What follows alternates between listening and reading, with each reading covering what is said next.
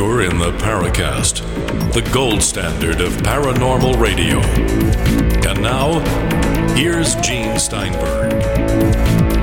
So we've said quite often that the Paracast is a worldwide radio show. We've talked to people from around the world, Australia. I think we did a New Zealand guest before. And of course, my co-host, J. Randall Murphy, is from Calgary, Canada.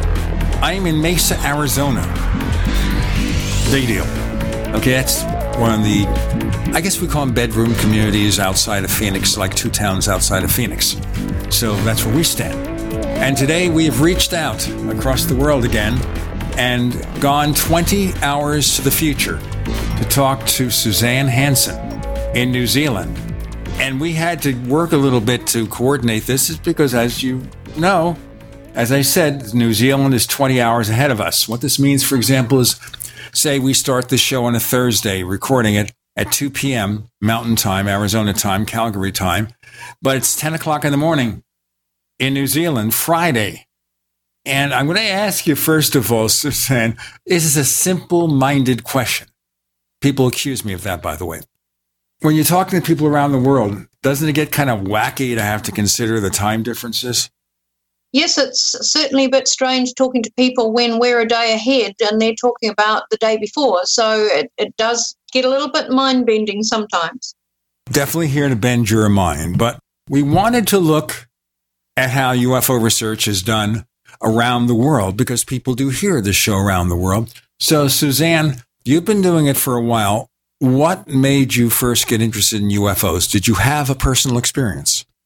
Yes, I think there were 2 catalyst moments in my life that really piqued my interest in the subject. The first was when I was 8 years old, and my family and our next-door neighbours had a sighting of a UFO over a range of hills some 20 kilometres away from where we lived. It was about 8:30 on a Friday night, and my father had gone outside to shut up the garage and came running back in. It was dark, it was winter, and said, "Get out on the front terrace and have a look at what's out there above the ranges." So out we all trooped, and there, hanging over this series of hills, was a horizontal bar of light, quite a defined shape in a bright, glaring orange. And there was nothing, no natural phenomenon or aircraft in New Zealand that could have created a spectacle like that. We watched it over a period of about an hour and a half, just popping in and out of our house to have a look. Yes, it's still there.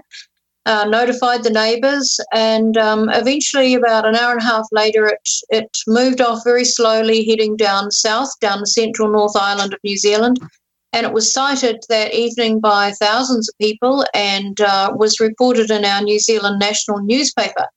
So as an 8-year-old child, this was pretty fascinating, hearing the adults talking about flying saucers and UFOs.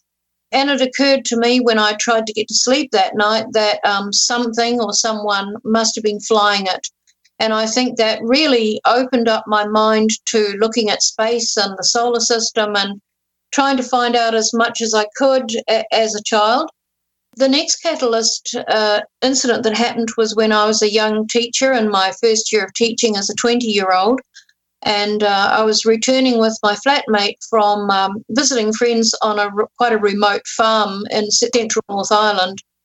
We saw a light appear over some hills, 2 lights side by side. They flicked off, and that sort of startled us a bit as we were coming down towards a 2.5K straight from the hills. And we thought, well, it must be an agricultural aircraft with its landing lights on, coming in to land on a farm. And the reason why we couldn't see them anymore, we thought, was because the aircraft had changed direction. They then appeared virtually adjacent to us over the hills and at a much closer proximity. That scared the hell out of us because it was so sudden. They disappeared and instantaneously appeared again ahead of us. They flicked off again, and so we were arguing at that point as to what it was. I already had my mind open to the concept of UFOs, so I was saying it's a UFO. My flatmate, who was a scientist, was saying, no, it's a helicopter. But, of course, the characteristics just didn't fit a helicopter at all. And then he eventually said, whatever it is that's coming up behind us, it came over our car, very bright light, a grinding, piercing, grinding noise that got higher and higher in pitch until it was like an unbearable buzz that went right through your body. And the last thing I remember is looking at my flatmate, seeing he had dropped his hands from the steering wheel, so no one was driving the car, and feeling the car being lifted off the ground. At that point, it was a lovely sunny autumn afternoon and late afternoon. And the next thing we knew when we seemed to wake up from something was that it was pitch black, the car hit the road, lights came on, and we were at the far end of the straight. So something had removed us from that road for a period of about an hour and a half and put us back down at the end of the straight after dark, after the sun had set. That, at the age of 20, catapulted me headlong into UFO sighting research in New Zealand and contact, which was very new and very misunderstood in New Zealand in those days in 1975. So you're now the founder then of UFOCUS in New Zealand, which is a group in New Zealand that dedicates itself to investigating and reporting on UFO sightings. Have I got that right? Yes, that's correct. I worked with some veteran, older-aged New Zealand UFO researchers for some years as a young woman and throughout my life. But in 2000, I decided that these groups were just small groups dotted around New Zealand, and I decided that really New Zealand needed a nationwide network where we could gather UFO sightings and coordinate them and, have investigators go out in different areas and investigate the sightings. So I set up a website and set up the group by inviting just a handful of trusted people that I knew and people who were, astronomers, scientists, air traffic controllers, pilots, etc. So a group that had a vested interest in this, shall we say, and they were all very willing to be part of it. Our group consists now of 8 private researchers, but we have a number of other people around New Zealand who assist us in a variety of ways, including professionals who will help us out in certain situations. So we've built up quite a network of people we communicate with both here and overseas. What has been some of the highlights of the UFOCUS group? Can you give us a couple of really good examples of sightings you've investigated? Yeah, sure. One that springs to mind immediately is a sighting in 2012 by a neuroscientist in Auckland. I can't give too many identifying features that might reveal who he is, but he was out fishing for a bit of relaxation late at night at a beach in Northland, and it was about 11:30 at night, and he had that strange feeling that you sometimes get when you're on your own in a creepy, dark place with waves washing around you, and he felt that he was being watched. So he ignored that feeling because it's a feeling we all get from time to time, but it continued. So he turned around and on the beach, a couple of 100 metres behind him, he could see these glowing, what appeared to be green eyes. He immediately went into an analytical scientific mode, and he estimated, because he knew the beach well, how high they were and how distant they might be and how big the head might be and how big the eyes might be, etc. And he wasn't at all flustered by it. He just watched these 2 creatures, which the only part of them that was visible was these glowing eyes, moving around on the beach. And he said when they turned sideways, you could see the glow emanating out in front. So it may be that they had some kind of night vision eye covers. I don't know. You know what? We need to break here. And let's continue the story, okay? This is a fascinating story of a sighting. It is. It really is. We got to do our break now, folks. And our guest is Suzanne Hansen with Gene and Randall. You're in the Paracast.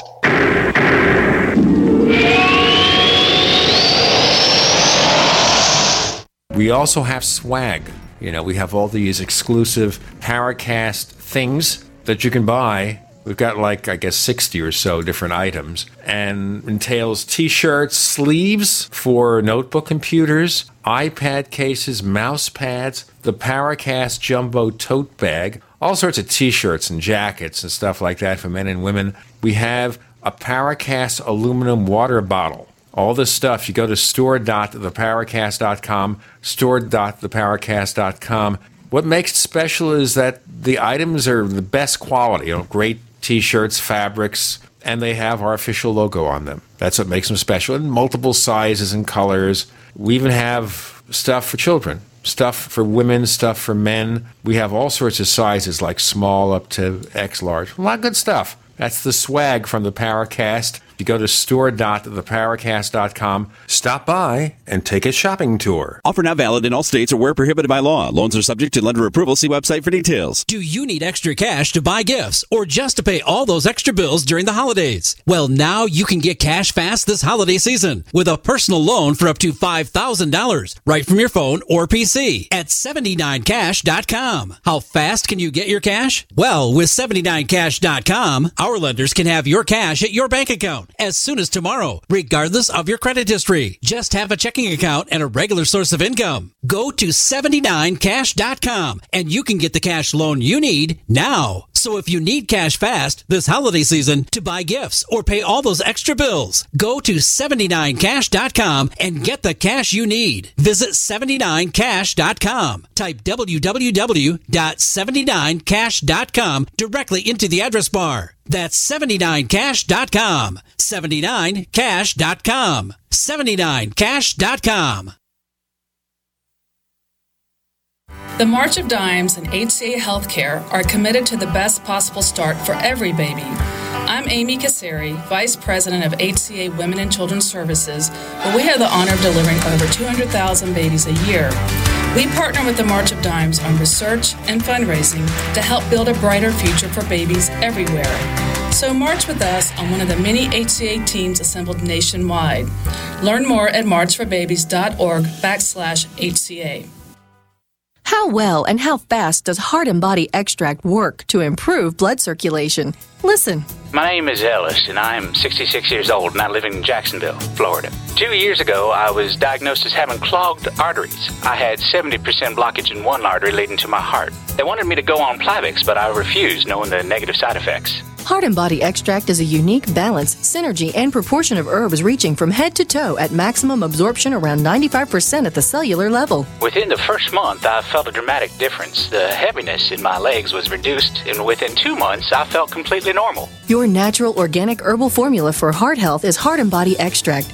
Heart and Body Extract comes with a 100% ironclad money-back guarantee. Details at hbextract.com or call 866-295-5305 for Heart and Body Extract. Call 866-295-5305, 866-295-5305 for Heart and Body Extract. Would you like to get back that full head of hair from years past? Now, there is Reveal. Beverly Hills celebrity dermatologist Dr. Nathan Newman took nearly a decade to develop Reveal from natural botanicals to return to a full-body head of hair. Reveal for men and women with a 30-day money-back guarantee at gcnlife.com or toll-free 844-443-6637. 844-443-6637. Reveal at gcnlife.com. We'd like to hear from you. If you have a comment or question about the Paracast, send it to news@theparacast.com. That's news@theparacast.com. And don't forget to visit our famous Paracast community forums at forum.theparacast.com. Suzanne Hansen was telling us of another sighting, a fascinating, detailed sighting. And we had to stop for a piece of business. Suzanne, can you continue, please? Yes, sure. So the scientist, having sighted this, decided that he would just carry on fishing and keep an eye on it. And eventually he saw these lights or eyes, whatever they were, floating upwards where he knew there was a cliff that was inaccessible by road. It was a cliff where you'd have to walk in quite a distance over rough farmland. To his astonishment, a few seconds later, he saw a mass of lights on an object light up in a particular configuration and in particular colours, spinning and rotating on the top of the object, and it lifted off silently with just a slight hum and went past him 100 metres or so away and became stationary out in front of him over the sea about 300 metres distant. And there the lighting configuration changed and it just hung there, appearing to be looking at him. So at this point he decided that he was getting afraid of what was happening, and he packed up his gear and left the area. And when he looked back before rounding a point and out of view, he saw that it was still hanging there. So this was quite an experience for this neuroscientist whose wife works in psychology. It was quite a life-changing incident, and since that time, as happens with many people who've had this kind of close encounter, there's been a lot of changes in his life, and he's experienced some quite paranormal type experiences, etc. So that's one that springs to mind. But of course, we have a lot of historic sightings, such as the famous Kaikoura lights, which are very well known worldwide. They were recorded on video, visually, and by hundreds of people, and were seen on radar. New Zealand has a very wide and rich amount of sightings. We have nearly 10,000 in our archive, which is quite phenomenal for such a small country in a remote part of the world. Most people are familiar with the basic story, but I was surprised to find that people kept investigating afterwards for years, and that things started to surface. Like you were saying, there were radar reports and multiple witnesses and so on. Can you elaborate a little bit more on that, just to update our audience on how that went down? Right. Well, historically, I'll give you a little bit of information first. In 1978 through to around about 80, there was a worldwide UFO flap, and New Zealand was involved in that too, in that we had some phenomenal sightings happening here as were happening right around the globe. And at that time, we'd had a terrific amount of sightings up a remote valley called the Waimata Valley, near the city of Gisborne on our east coast. And I happened to be living and teaching in that area, in a remote area at the time, and that's when I had a lot of the experiences that I describe in the book that I've written. But right in the middle of this flap that was centred around Gisborne, we had the Kaikoura lights, stunning Kaikoura light sightings that began happening further south over the Kaikoura area through to across the Cook Strait to Wellington. And hundreds of people saw these as they did see sightings up in Gisborne. But there were two nights in mid-December and then late December when these lights were seen by the pilots of carrier aircraft in New Zealand, cargo aircraft. We're talking about lights that came right in around the aircraft, circled around them, flew off their wing, flew ahead of them, flew behind them. So it wasn't as the government of the day tried to depict it, and that is they came up with some unusual explanations for it, such as the lights of squid boats, the international squid boats shining on the clouds and reflecting off clouds. They said that this is what the pilots saw. They described it as lights of the city reflecting off flocks of mutton birds flying south. And this was just really insulting to the hundreds of people in New Zealand who had seen these phenomenal lights that couldn't be explained. But when these pilots came up with their sightings, and the air traffic controllers saw it in a control centre on radar in Christchurch and Wellington, it became a little bit harder for the government and the MOD of the day to explain. So there was a huge whitewash that went on. They called in scientists who gave all sorts of explanations, some of them obviously in league with the government at the time, and they tried to whitewash the whole affair. However, the pilots really stuck to their guns, and the film crew that was on board one of the aircraft that filmed these lights publicised that footage, and that went worldwide. So the disinformation campaign that took place in New Zealand really divided society, and I think to a certain extent that still exists in New Zealand in a lot of ways in terms of people's attitudes towards sightings. They're either thorough believers of it because they have witnessed things themselves, or they go along with the explanations given by the authorities at the time. But it's interesting that one of the air traffic controllers, John Cordy, who's now in his 80s, is actually one of my investigators in UFOCUS NZ and one of our aviation consultants. One of the criticisms that's been made internationally about these sightings was that the radar was faulty, and John swears black and blue it was not. It had been checked the day before, and as he said, his position as Chief Air Traffic Controller would have been on the line if he'd been running a faulty radar for any length of time. So even to this day, we see programs on National Geographic, etc., like Ancient Aliens, Invasion Earth, saying that the Kaikoura lights were caused by faulty radar, but this is certainly not the case. Yeah, it doesn't seem to be a reasonable explanation when there were multiple radar returns on these objects at the same time that they were being observed in the positions described by the radar by the pilots in the aircraft. That's right. And they appeared on the aircraft radar as well as ground radar. Exactly. And at one point, I found this to be really quite a good point, is that one of the pilots during an interview said that they could not have been just something up in the sky far away like Venus, because he could see the object between his aircraft and the ground. That's right. Yes. And moving. So it's not like it that rules out any sort of astronomical object right there. That's right. But even so, the astronomers of the day initially tried to say that it was Venus. Of course, that was very quickly discounted. But I think there was a lot of fear with the Air Force and the MOD here about what it was, and the fact that they didn't know what it was and couldn't really adequately explain it. I think there was quite a bit of fear involved, and in our research that's ongoing into the Kaikoura lights, we see that there was some American influence from military influence as well. Let's break here. I want to ask about the American influence in secrecy around the world. Gene, Randall, Suzanne, you're in the Paracast.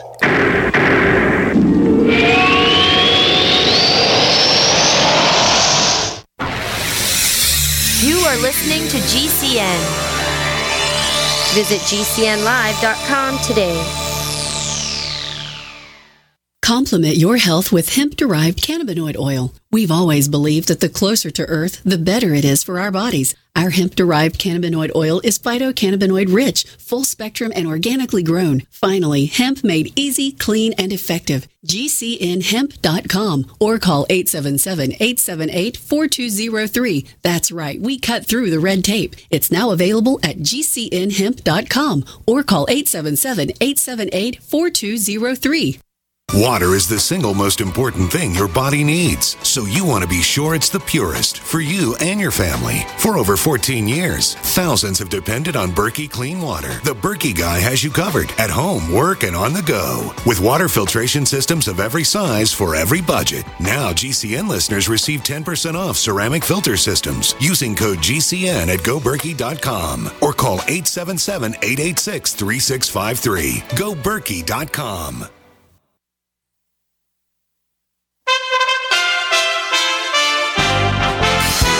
For USA Radio News, I'm Wendy King. America's 45th president leads the nation in grieving for the 41st. Surrounded by family, George H.W. Bush died on Friday night at his home in Houston. When he ran for the GOP presidential nomination in 1980, he was said to have one of the most impressive resumes in politics. Congressman from Texas, UN ambassador, envoy to China, the head of the Republican Party, and the director of the CIA. Though he lost to Ronald Reagan, he was asked to join the ticket. George Bush was the candidate for vice president. He served as a loyal vice president for 8 years before becoming the 41st president in 1989. I, George Herbert Walker Bush, do solemnly swear. George H.W. Bush was 94. You're listening to USA Radio News. The following update is for drivers who pay too much for car insurance due to DUIs, DWIs, tickets, or anything else. Our company specializes in low-cost SR22 auto insurance. We know that mistakes happen and offer free quotes for very affordable auto insurance meant specifically for you, the overpaying high-risk driver. The quote is free and we'll handle the filing so you can start saving money. Call 800-758-0725. 800-758-0725. 800-758-0725. In 50 feet, turn left. Why are you driving so slowly? After a few drinks, I'm taking it slow. Well, you're not fooling the cop behind you. What? Get ready to pay in 0.1 miles. Getting pulled over for buzz driving could cost you around $10,000 in fines, legal fees, and increased insurance rates. Nothing kills a buzz like getting pulled over for buzz driving, because buzz driving is drunk driving. Brought to you by the National Highway Traffic Safety Administration and the Ad Council.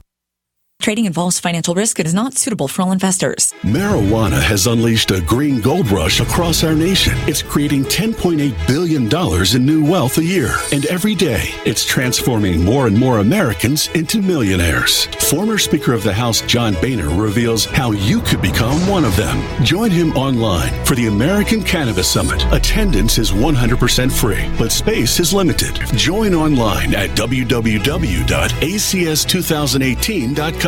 John Boehner and an esteemed panel will reveal which cannabis stocks are primed to deliver life-changing windfalls. Plus, they will show you how to become a cannabis angel investor, backing the hottest startups before they potentially become worth billions of dollars. To join the American Cannabis Summit, visit acs2018.com or text JOIN to 76280. Don't miss this once-in-a-lifetime opportunity. Text JOIN to 76280. Text JOIN to 76280 now.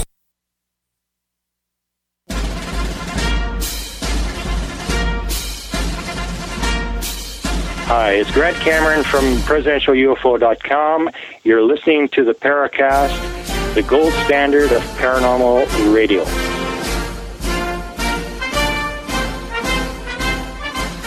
Okay, so you did bring up an important point here, Suzanne, and something that we've long wondered about, which is we know about the U.S. policy of denying that UFOs represent spaceships or even a threat to our national security.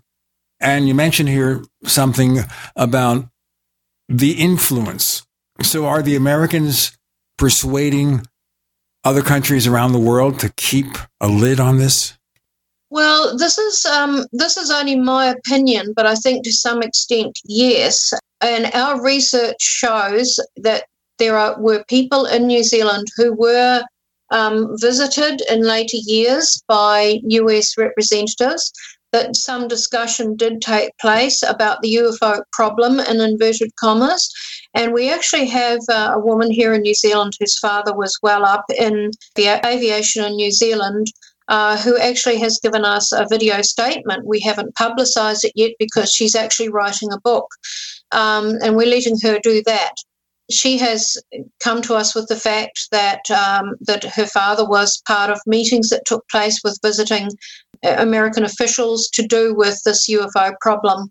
So I think New Zealand's history of UFO sightings was always one where there was great public interest, and there was even interest from the authorities and attempts to give explanations for it. But when the Kaikoura lights came along, and it was such a visible sighting in terms of the footage that went worldwide and the radar returns, the conversations between the air traffic controllers and the pilots describing what they were seeing, etc., the evidence was so big that it wouldn't surprise me that it generated interest from the US, who were obviously trying to keep the lid on things in their own country. Now, New Zealand, the MOD there, also investigated UFO reports. At least that's my understanding, because on your website, which is really quite a good website, actually, very well laid out and easy to follow, it says here that in 2010, they began releasing previously classified files on New Zealand UFO sightings. How has that worked out for you? Have they continued to release them, and have you found some intriguing cases in the files? Well, in late 2008, we decided at UFOCUS NZ to begin lobbying the Chief of Defence at that time to just get some discussion going about the possibility of releasing files such as other Commonwealth countries, Australia, Canada, and the UK had done. I began a series of letters to and from between the Chief of Defence and myself discussing this issue, and he indicated initially that he would like to see some kind of limited release happen as had happened in the UK. This obviously was discussed at higher levels over a period of time, and then I received in late 2009 a letter from him saying that this would take place the following year, that they were being redacted and looked at and finalised. So the first release was in 2010, just before Christmas, and the second in March 2011. It's 15 files in all. Most of the material in the files is about sightings that are already well publicised in New Zealand, like the Moreland sighting, the Kaikoura lights, etc. Some of the more stunning pilot sightings that happened earlier on. The rest of them are mainly memos or internal communications. However, we went through the files with a fine-toothed comb when they first came out, and we were given a complimentary copy. And we found, to our astonishment, that there were over 90 pilot sightings, memos about pilot sightings in there that had never been investigated. The memos had just been filed. Or if they had been investigated, the investigation outcomes were not in the files. So we know that there is clearly an intelligence file with sightings that probably may never be released, because we have indications of those sightings and some of the witness testimony on our files in our archive, but they did not appear in MOD files. But we also know through witness testimony that the Air Force over the years investigated a lot of civilian sightings and told the witnesses they were to keep quiet about it and not go to the media. If they did, the Air Force would deny any knowledge of it.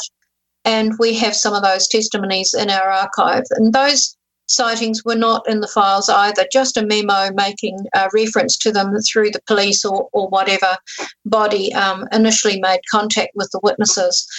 So some of the files will come out in about 50 years' time. Another lot will come out.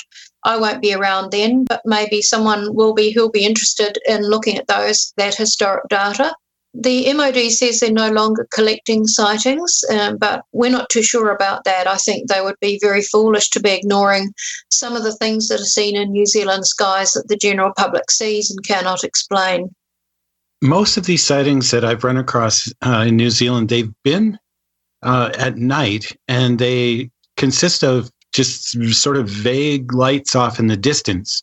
Are there any sightings that involve something more well-defined, a clearly defined craft of some type, for example, yes, or daylight sighting? Yes, there's a lot of sightings like that, but on our particular website, you're more likely to find some of those sightings on the articles page where we've written about those sightings in full.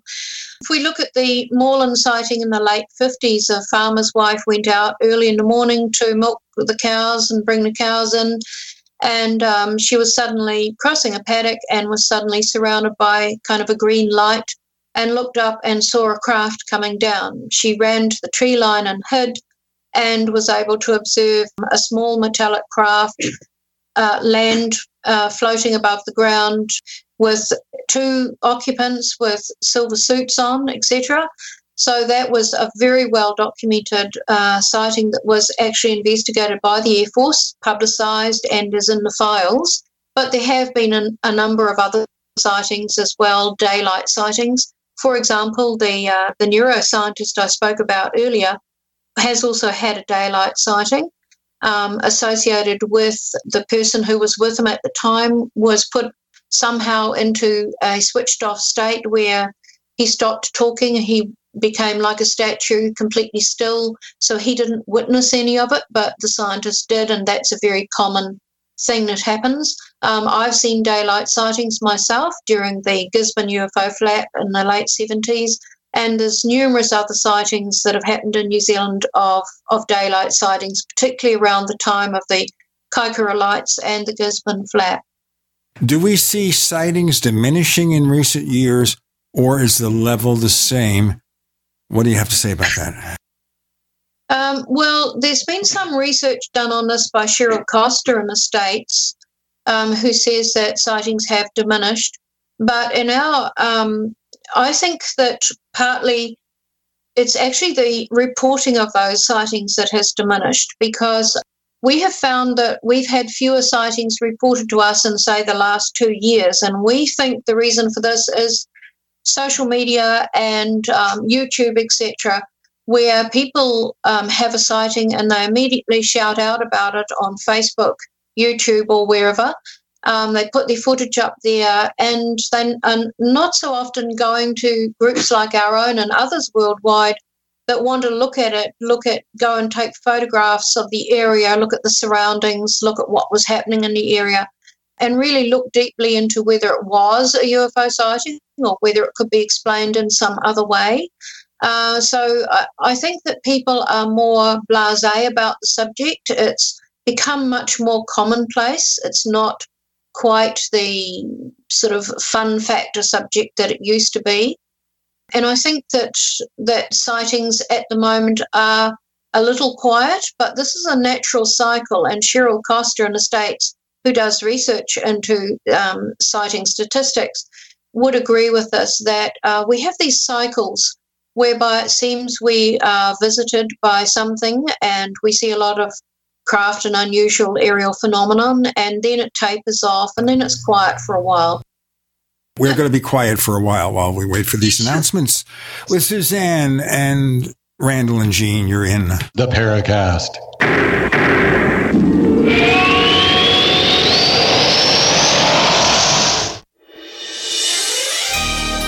Thank you for listening to GCN. Be sure to visit GCNlive.com today.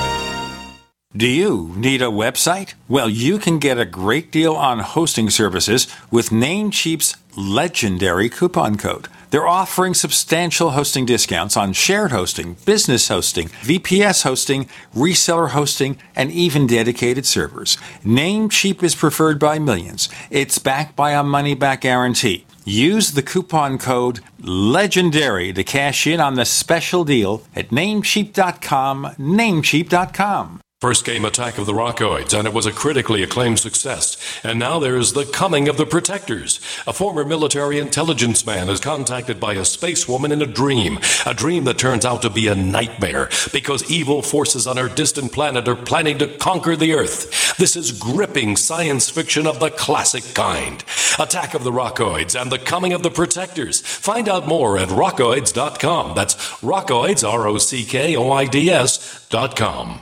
Hunters, anglers, campers, and survivalists, get back to nature. Expand your horizons with the highest quality, most versatile, unique slingshots and sling bows on the market at slingbow.com. Slingbow products are compact and models start from just $17.98. They're perfect for your bug-out bag or storing in your vehicle. Give yourself and your loved ones the excitement and tradition of Slingbow, a new frontier in archery and truly modern twist on this primitive survival tool. Feel the thrill only at slingbow.com. Most of you know that heart disease is the #1 silent killer in the U.S. What if I told you for just $54.95 a month you could fight against heart disease naturally? At Heart and Body Extract, we've been helping thousands of people get back to a healthier heart. Don't just take my word for it. Check out all of the success stories at hbextract.com, or to order, call 866-295-5305. That's 866-295-5305. hbextract.com. Don't risk it when you can take charge of it. Anytime, any place, anywhere. Radio remains the most intimate of all forms of media. At home, at work, in the car, on smartphones. Over 90% of consumers still listen to radio every week. That makes choosing radio as a place to advertise your business one of the best decisions you can make. Email advertise@gcnlive.com and partner up with an experienced GCN representative. Advertise@gcnlive.com. Easy, affordable, effective. Warning, if you're drowning in debt you can't afford, do not let the credit card companies trick you into thinking that you have to pay it all back, because you don't. What the credit card companies don't want you to know is that there's actually a way to get debt-free without paying off your entire debt or going bankrupt. If you have $5,000 or more in credit card debt, you now have the right to let us settle that debt for a fraction of what you owe. For free information, call Credit Associates now. 1-800-959-5759. We'll even show you how much money you could save. If you can't afford to pay off all your debt, Do not let the credit card companies trick you into thinking that you have to. Call Credit Associates now for free information on how to get debt-free faster than you ever thought possible without debt consolidation or bankruptcy. We depend on your success and offer a guarantee, so there's no risk. For free information, call now. 1-800-959-5759. That's 1-800-959-5759. 1-800-959-5759. Want revenge on the common housefly? Well, after 10,000 years, someone has finally come up with a better way. The Bug Assault, a miniaturized shotgun, which utilizes ordinary table salt as ammunition. Non-toxic and no batteries required. So much fun, you'll forget you have a wife and kids. Makes the perfect stocking stuffer. Get your Bug Assault today and save $10 on the Bug Beam Laser Combo, only at bugassault.com.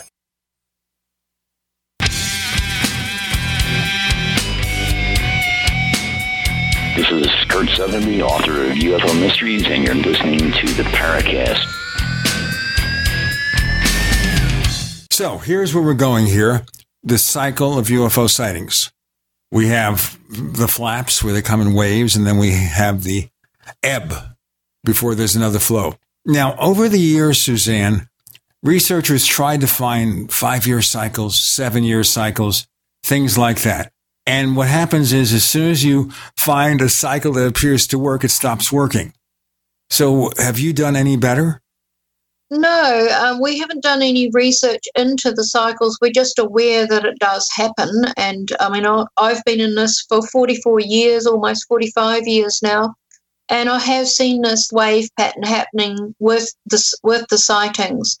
I also, looking ahead as an experiencer myself as well, I also think that this is closely aligned to what is happening on our planet as well. And I think that there is quite a lot of observation going on, but perhaps by extraterrestrial species, but perhaps less involvement in our skies. But nevertheless, I think we are still being observed. Now, New Zealand has a number of volcanoes, and it's had earthquakes. And a recent guest we had on from California talked about what he saw and called them earth lights, the earth light phenomena. And I'm sure you're aware of those. Couldn't a number of these lights at night perhaps be generated by some sort of volcanic or tectonic or natural volcanic activity somehow? Well, the earth lights, or earthquake lights as we call them here, are quite different. And certainly in 2010 when we had, and 11 when we had our very tragic earthquakes here in New Zealand, and a lot of people lost their lives and their homes, people were reporting seeing shimmering coloured lights, almost like the northern lights shimmering across the sky. And that's very different from the reports that we started getting 10 days before the earthquake even occurred. And the reports that we were getting were of clear lights in configuration, so on an object, circles of lights or lights in triangular formations, etc., that were clearly on an object because they weren't splitting and moving apart. So we got things that were hovering in certain places, etc., that later turned out to be the new fault line areas that they discovered after the earthquakes occurred. So these reports started coming in 10 days beforehand. We didn't know what was happening because we were getting quite a few reports from the Christchurch areas and north of Christchurch. So we just sat on them and decided, as we do with a lot of the sightings, that we wouldn't publicise them until we got a better idea of what was occurring and what we were looking at here. And also, because we don't want copycat sightings happening, we often withhold something that looks as if it might be of particular interest. So we withheld those sightings, and 10 days later we had the first of the massive earthquakes. And then following, we had other terrible aftershocks, one of them being an extremely severe one that killed a lot of people. So we weren't talking about shimmering lights across the sky. We were talking about configurations of lights that moved and hovered, etc. And we never publicised those and still haven't.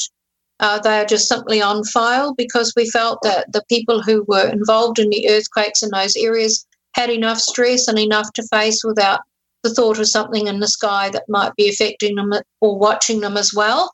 So those were never publicised, but we have them for researchers to look at if they wish to. That's really interesting. How have things been since the earthquakes? Have you guys recovered pretty well now, and are things back to normal? In some ways it is, but really the rebuild in the Christchurch area is still carrying on. There are still a lot of buildings that haven't been rebuilt and may never be rebuilt. And there are still people who are suffering greatly because their homes were damaged. Some have not received insurance payouts for a variety of reasons. And a lot of the builders from overseas who were brought in to work on a project, not all, but there are some sectors of the building industry that have done very poor jobs. And so now people have been traumatised twice because their home is substandard. I'm sorry to hear that. Returning now to the topic of unidentified flying objects, it seems that it's as if they had foreknowledge that these earthquakes were going to take place and were observing the area. One might assume that or draw or extrapolate from that. What's your impression of that? Definitely. This is an area of research and interest that UFOCUS NZ has, as well as our leaning towards aviation sightings. We also lean towards sightings that occur around the time of seismic and volcanic activity here. And we have a signed agreement of cooperation with CEFAA, which is a Chilean UFO military government and aviation group that also studies the same phenomena of lights around about the time of seismic and volcanic activity. And certainly we get a lot of reports around about this time, and I can give you another example of we were contacted by a hunter and a policeman who had been out hunting at night in the central North Island Plateau where our main volcanoes are. And they had seen some lights that they thought was someone camping out in the middle of nowhere. And as they came over the hill in their vehicle with a large hunting spotlight, their spotlight shone on what appeared to be a UFO that was landed. It very quickly lit up with orange lights around its perimeter and took off completely silently, flew across in front of them completely silently and was gone at speed. And within days of that, in that same area, we had Mount Ruapehu, which is one of our volcanoes, spilled its crater lake into a big lahar a black lahar that came down the mountainside. We had another of the volcanoes after 83 years of being quiet. So there was a lot happening at that time, and we had White Island, our island volcano, rumbling off the east coast as well. So there's this very definite and clear indication that someone is watching the seismic activity on our planet. Very interesting. So there's a correlation there then between UFO sightings and volcanic activity and earthquakes. And you've taken some time to actually separate out what you feel are the natural explanations from these other more unexplained ones, the ones that appear to be some sort of an alien craft or alien involvement. Yes, that's correct. And I think it's important to do that and to have clarity on that and be able to describe the differences. For example, the experience I talked about earlier where a light came over my car and lifted the car off the road, I wrote about that experience years ago and sort of put it out there to see what would come back in. And I had a scientist in New Zealand contact me and say, that was just ball lightning that came down and touched your car and left again. But of course it wasn't ball lightning, because ball lightning wouldn't have caused me to lose an hour and a half's time and suddenly sort of wake up in my car and it's pitch black after being sunny.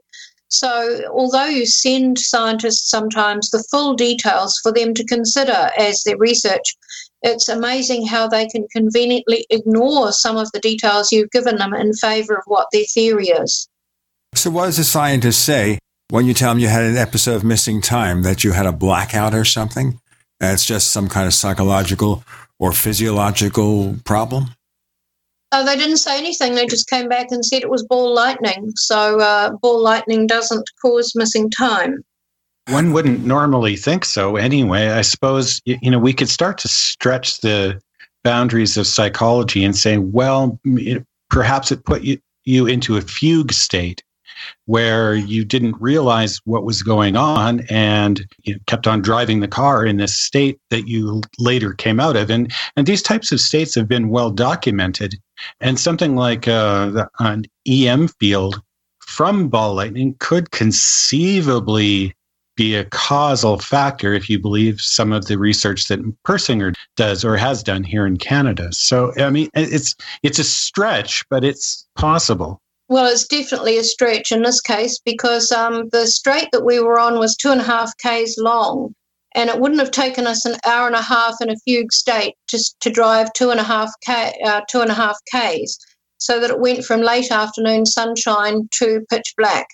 But also, of course, when I heard somewhere in my mind, I heard this terrific bang, and it was like I was waking up. And at that point, the car was floating. You could feel a flotation. There was no wheels on the road rumbling over our very rutted and potholed country roads. It was flotation, and the car was silent. There was no motor going. My hair was blowing all around because I actually had my window down at the time. Ladies and gentlemen, it's a cliffhanger. And we're going to talk about this incident in a moment with Gene, Randall, and Suzanne. You're in the Paracast.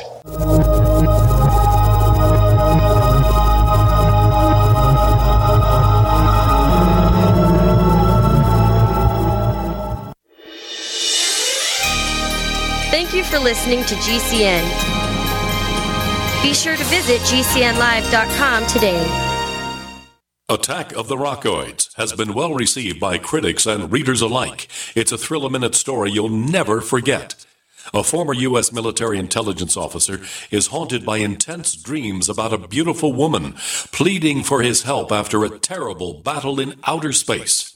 But the dreams turn out to be true and thrust him into a telepathic love affair with a woman whose faraway planet is intent on destroying the Earth.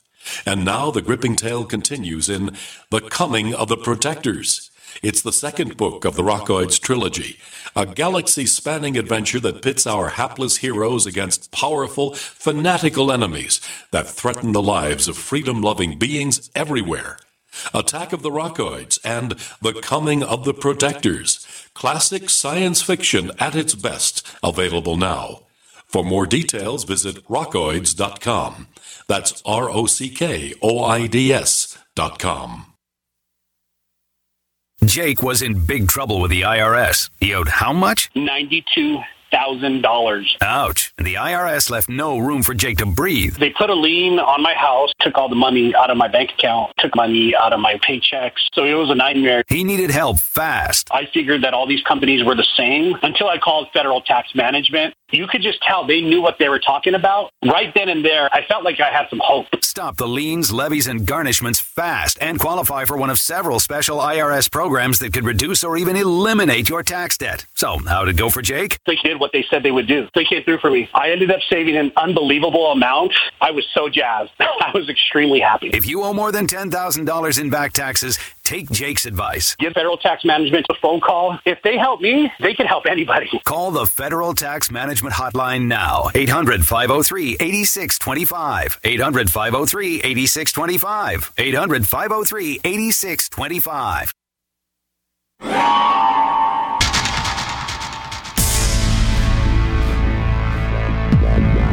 Welcome back to the Paracast, the gold standard of paranormal radio. And now, here's Gene Steinberg. Sorry to have to break up the story, but you're in the car, the window is down, your hair is blowing, and what?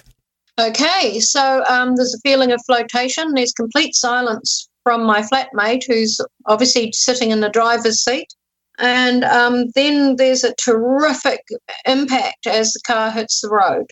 And at that point, as it hit the road, don't ask me how, but the motor started and the lights came on. And many experiencers who've experienced their car being lifted off the road can describe the same phenomenon. And we were at the far end of the strait, a very close proximity to a one-way bridge.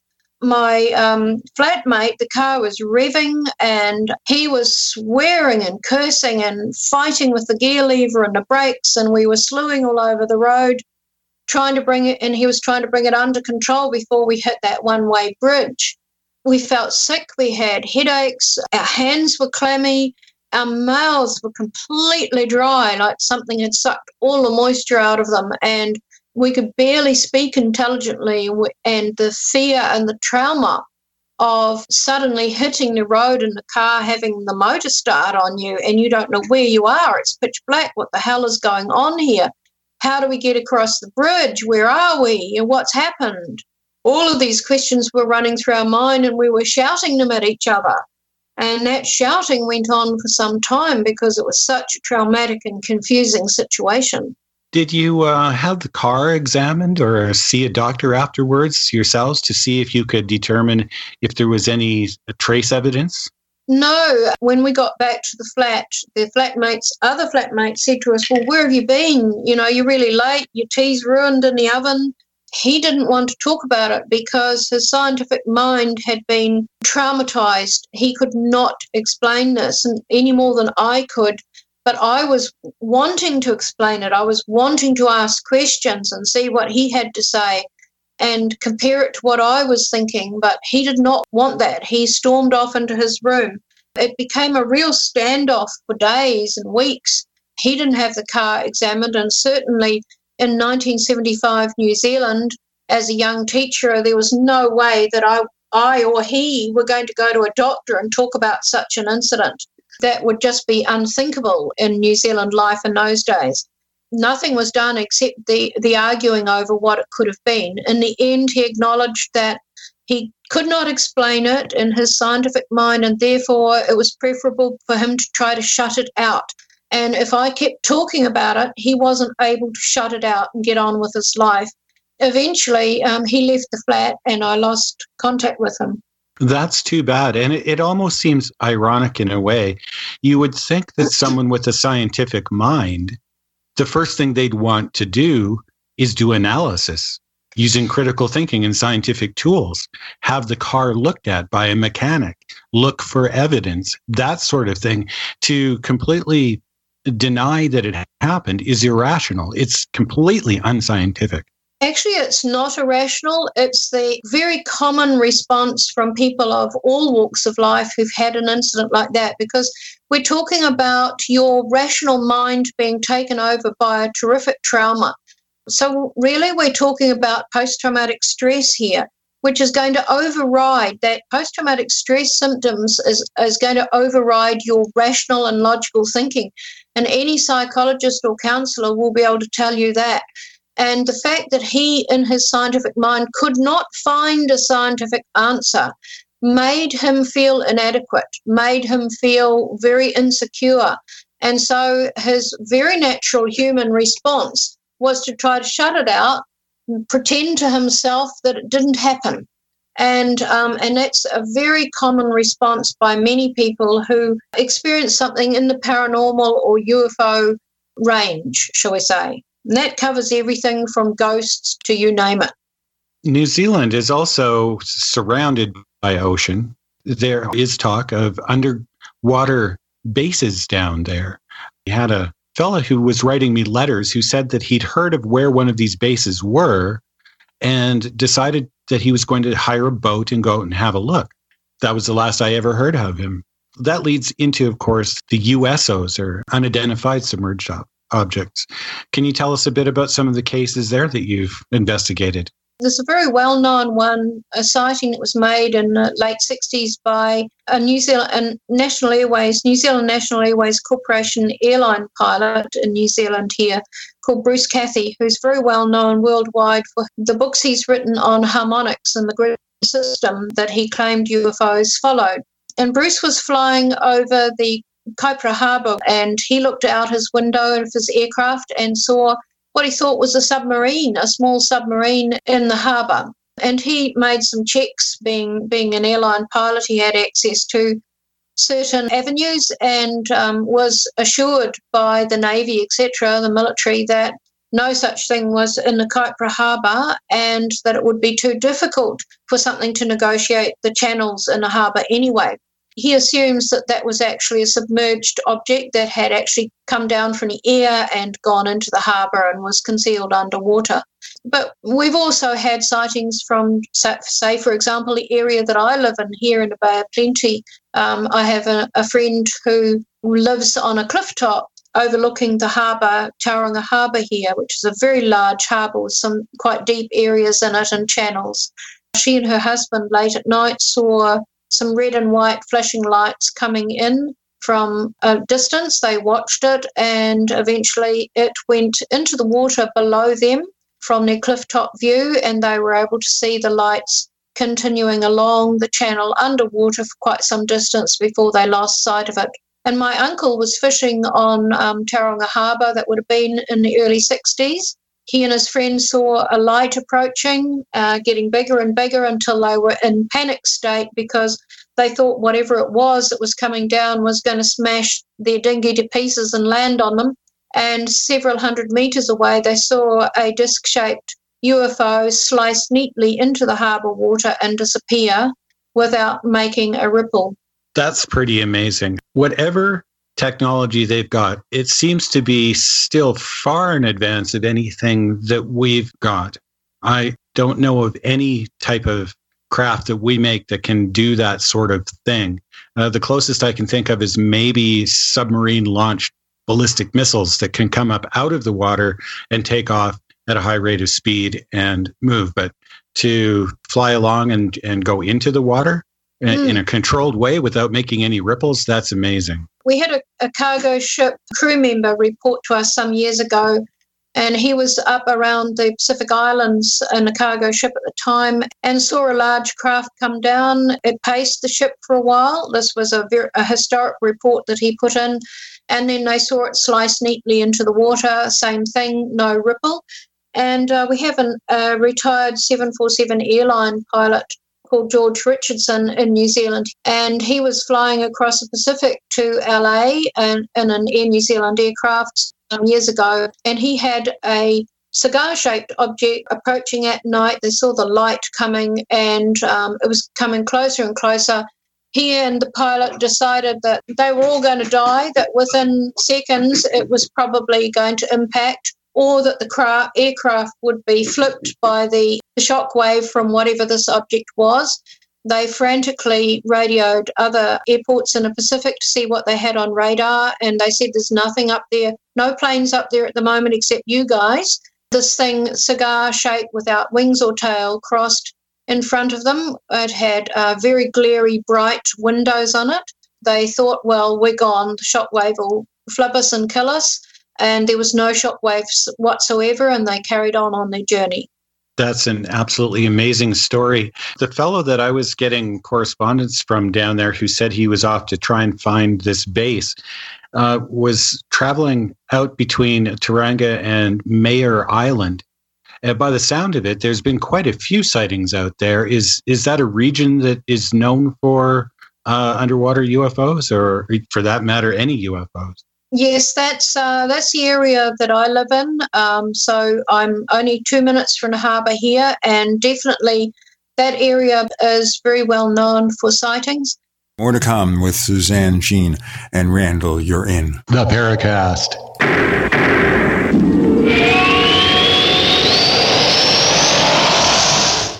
Neighbors, we've made such a deal with HelloFresh, and it means that everyone listening to this show can receive $30 off your first week of deliveries when you go to HelloFresh.com and use the offer code PARACAST30.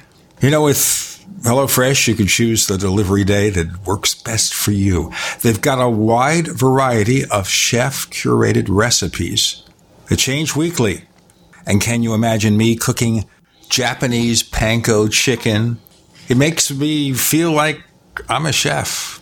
It means also that you could actually get your meal cooked in 30 minutes. For busy people, this is perfect. The simple recipes include step-by-step instructions so even I can figure it out. Go to HelloFresh.com, use the offer code PARACAST30 To get $30 off your first week of deliveries, HelloFresh.com. Offer not valid in all states or where prohibited by law. Loans are subject to lender approval. See website for details. Do you need extra cash to buy gifts or just to pay all those extra bills during the holidays? Well, now you can get cash fast this holiday season with a personal loan for up to $5,000 right from your phone or PC at 79cash.com. How fast can you get your cash? Well, with 79cash.com, our lenders can have your cash at your bank account as soon as tomorrow, regardless of your credit history. Just have a checking account and a regular source of income. Go to 79cash.com and you can get the cash loan you need now. So if you need cash fast this holiday season to buy gifts or pay all those extra bills, go to 79cash.com and get the cash you need. Visit 79cash.com. Type www.79cash.com directly into the address bar. That's 79cash.com. 79cash.com. 79cash.com. By now you know that wireless technology like cell phones do in fact pose dangers to the health and privacy of everyone. Block-It Pocket's wide range of products are unmatched in providing the protection you deserve. No scare tactics, just common sense. BlockItPocket.com offers quality American-made options to alleviate and eliminate these invisible dangers. Learn more at BlockItPocket.com or call 888-315-9618. BlockItPocket.com, enhancing health and privacy. What if people always acted the same way they do when they're driving their cars? Good morning, Mrs. Blanchard. How may I help you? I'd like to cash this check. Sure. I'll just get my pen Come here. on, lady, get a move on. Where'd you learn to bank anyway? Whoa, don't you give me that look. It sure wouldn't be a very friendly place. What kind of candy do you want, sweetie? This. No, this. Pick something already. Come on, honey. We're holding people up. How about this kind? No. What is the matter with you people? If you're not going to do something, I am. Get out of my way. Every day, drivers and their families all across the country are killed on the roadways because of road rage. Wasn't it a beautiful wedding? Oh, yes, and they make such a lovely couple. Excuse me, is this the receiving line? Yes, it is. Hey, he cut in line. I'm a friend of the bride. Do you know the Hey, pal, you cut in line. Buzz off. Oh, yeah? He hit that nice man. That'll teach you to cut in line, you jerk. Stop the senselessness of road rage. It's time we all drive with the same courtesy we extend to people in the rest of our lives. A message from the AAA Foundation for Traffic Safety. Bacon lovers, we ship free. Try our amazing bacon. No refrigeration required. Proprietary value-added packaging provides 10-year shelf life and protects the leanest, thickest, center-cut, fully cooked bacon in America today. Ready to eat right from the pouch or warm and serve. Savory and delicious. Wholesale price for your everyday use. Order today at readytoeatbacon.com. readytoeatbacon.com. We'd like to hear from you. If you have a comment or question about the Paracast, send it to news@theparacast.com. That's news@theparacast.com. And don't forget to visit our famous Paracast community forums at forum.theparacast.com. Well, I want to get into your book, Suzanne, a little bit later in the show, and I know you want to talk about that. So let's cover this case and a few others first. Go ahead, please. One of the other cases that's just come to mind here, looking at your site, is the one that happened in Antarctica, where a UFO actually came up through the ice. Can you tell us about some of that for our audience? I don't know a lot about the Antarctica sightings, but certainly there's a lot of people around talking about what's happening in Antarctica and the fact that certain areas are now closed off, that not many people are going to particular areas. And if anything is happening down there, as a lot of conspiracy theorists say, then I would consider that there might be some considerable concern about the fact that a lot of the ice sheets are starting to collapse off Antarctica, and that there is volcanic generated heat that is warming the underside of a lot of the ice sheets, so that scientists are saying that the ice sheets are virtually floating on a small portion of melted water. I think that we need to be keeping an eye on what is happening down there, because similar as the North Pole, whatever is happening at the poles is ultimately going to affect us in terms of climate change and water levels. Let me ask you a quick question here when you mention climate change. As you know, particularly here in the United States, a number of people disbelieve climate change. They say, oh, it's just the normal climate cycles. How do people react to that in your country? Well, I think it doesn't really matter whether it's normal climate cycles or not. The climate is still changing, whatever the cause.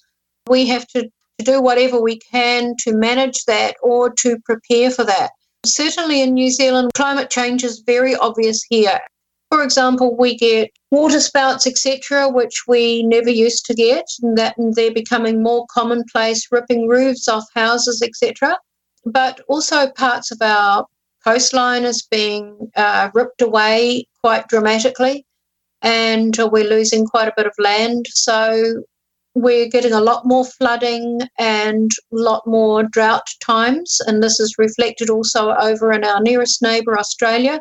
At the moment, at the beginning of summer, they've got heavy snowfalls in some places, they've got flooding in others, and they've got bushfires in others. So down here in this part of the Pacific, it's very clear that the climate is undergoing massive shifts. And I think of small Pacific islands like Kiribati, where at high tide and in cyclones, they are basically up to their knees in water because their small atolls are covered with seawater and their fresh water is scarce and their houses are now up on stilts. And eventually they will probably have to be repatriated to Australia or New Zealand. So we definitely are seeing the patterns of weather and the seasons change here.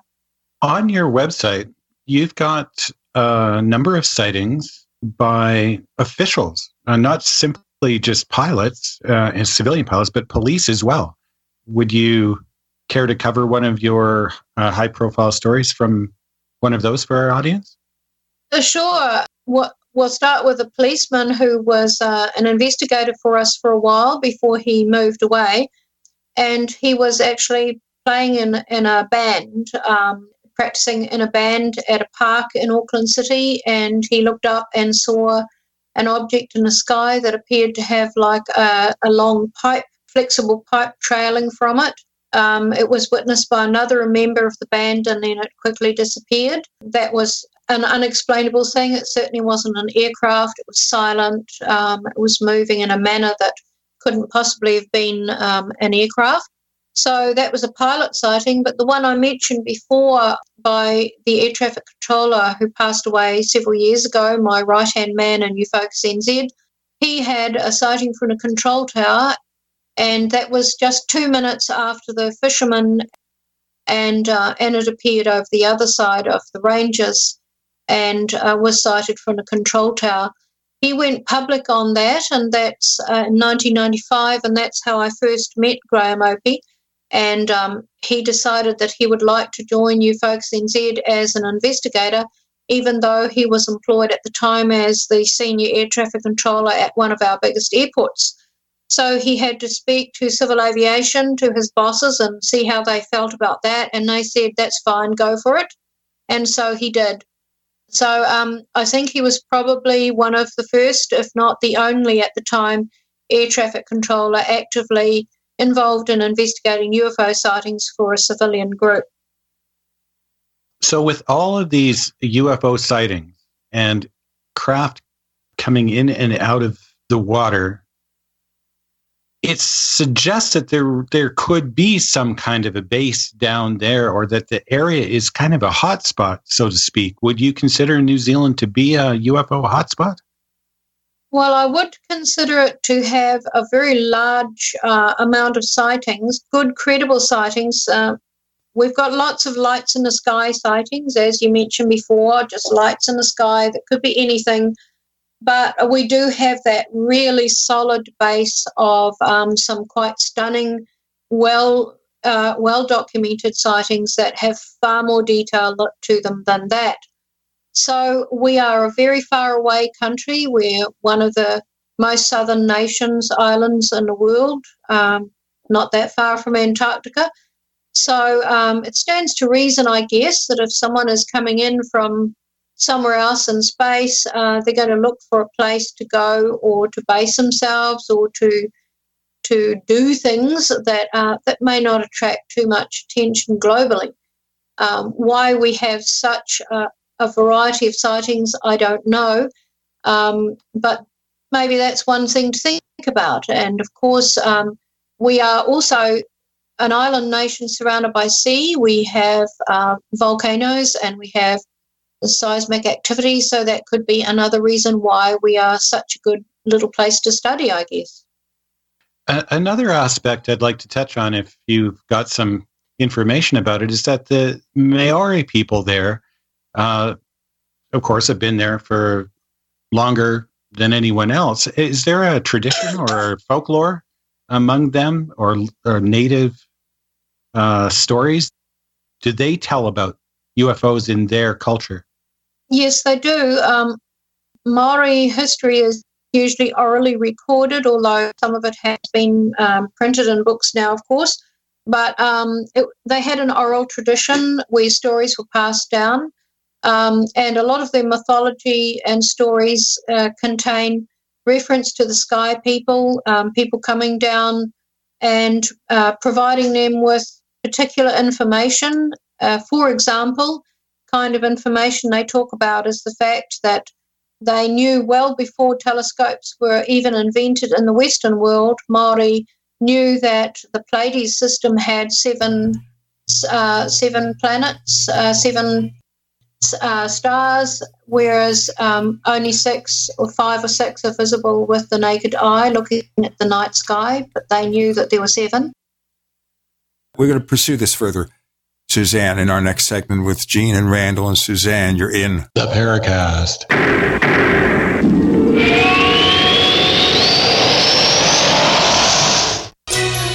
Thank you for listening to GCN. Visit GCNlive.com today. Hear that? That's the sound of a house being trashed while a gang of thieves ransack the place. And what they don't steal will be destroyed. This year, resolve not to be the next victim of a break-in. Go to faketv.com and discover a device that creates the illusion someone inside is watching TV, even when you're miles away. Security is a mindset, and Fake TV should be part of your security solution. Be vigilant, but not fearful. faketv.com. Are you afraid to go to the mailbox because of letter after letter from the IRS? Are they stacking on more and more penalties and interest? By now, you know the problem won't go away on its own. Don't let the IRS chase you to your grave with penalties and interest and liens and levies. You need real help now. I'm Dan Pilla. I wrote the book on tax debt settlement, and I help thousands of people solve tax problems they thought couldn't be solved. I can help you too. Call 800-34-NO-TAX or go to my website, danpilla.com. That's danpilla.com. danpilla.com.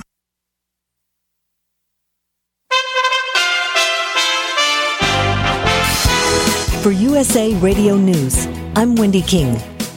Former President George H.W. Bush has died in Texas. He was 94. The 41st president had battled a series of illnesses in recent years: bronchitis, Parkinson's, pneumonia, and sepsis, with numerous hospitalizations. But the biggest blow came on April 17th, when he lost his wife Barbara after 73 years of marriage. As a young Navy pilot, Bush's plane was shot down and he had to bail out over the Pacific. As a far older man, he would jump from planes again to celebrate his 80th, 85th, and 90th birthdays. He was asked why he still skydives. It feels good. There's an exhilaration. It sends a message all around the globe that just because you're an old guy, you don't have to sit around drooling in the corner. Get out and do something. Get out and enjoy life. You're listening to USA Radio News. Balance of Nature's fruits and veggies in a capsule. I was diagnosed with congestive heart failure. I went from being able to work 14, 16 hours a day with no problem to where I could barely walk a block to the store. I went on to the phytonutrients about 6 months ago, and within a couple of months, my medical doctor had cut my prescriptions down in a little bit smaller dosage. The next time I went back, a month later, I walked into the doctor's office and he says, "My gosh, what's happened to you? You don't even look like the same person." He looked at my legs and the swelling had gone down. My blood pressure was down. The venous stasis ulcers that I had had on my legs for the last 4 or 5 years because of the poor circulation were all healed, and I'm feeling far better. When you call, use discount code USA. and we'll take 35% off your first month's order and ship it to you free. Call 800-2468-751. That's 1-800-2468-751. Or go online to balanceofnature.com and use discount code USA. Have you checked your Google search results lately? Search results are usually the first impression that people form of you or your business, so make sure that they create a positive impression with ReputationDefender.com. What the internet says about you can have a big impact on your life and your livelihood, even if it's not true. Fortunately, you can now control how you look online and in online search results with ReputationDefender.com. Call 800-831-0771 now. That's 800-831-0771 for your free reputation analysis. If you have negative material from an ex-employee, upset patient, or former client, newspaper article, legal issue, social media, or other source showing up in your search results, you can combat it with ReputationDefender.com. Our dedicated experts in patented technology can help make your online search results look their best. Call 800-831-0771 to learn more. 800-831-0771. That's 800-831-0771. Or visit ReputationDefender.com.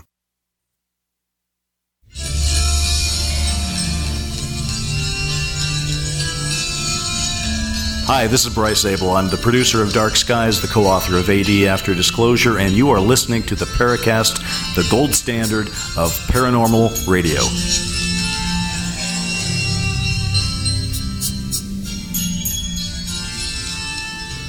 So we're going in now into the legends of ancient astronauts, which can be contentious, interesting, and I presume then that you believe, Suzanne, that alien visitors have been here for as long as we have recorded history? I personally believe that, yes, and I think we're seeing more and more evidence of that. And certainly in Maori history, we do see the oral history and mythology makes reference quite often to the sky people who come down and provided them with knowledge, brought them what they called baskets of knowledge. We know that Maori knew that there were 7 stars in a Pleiades system long before telescopes were invented and the Western world was able to see that there were actually 7, when previously that we'd only could see 5 or 6 with the naked eye.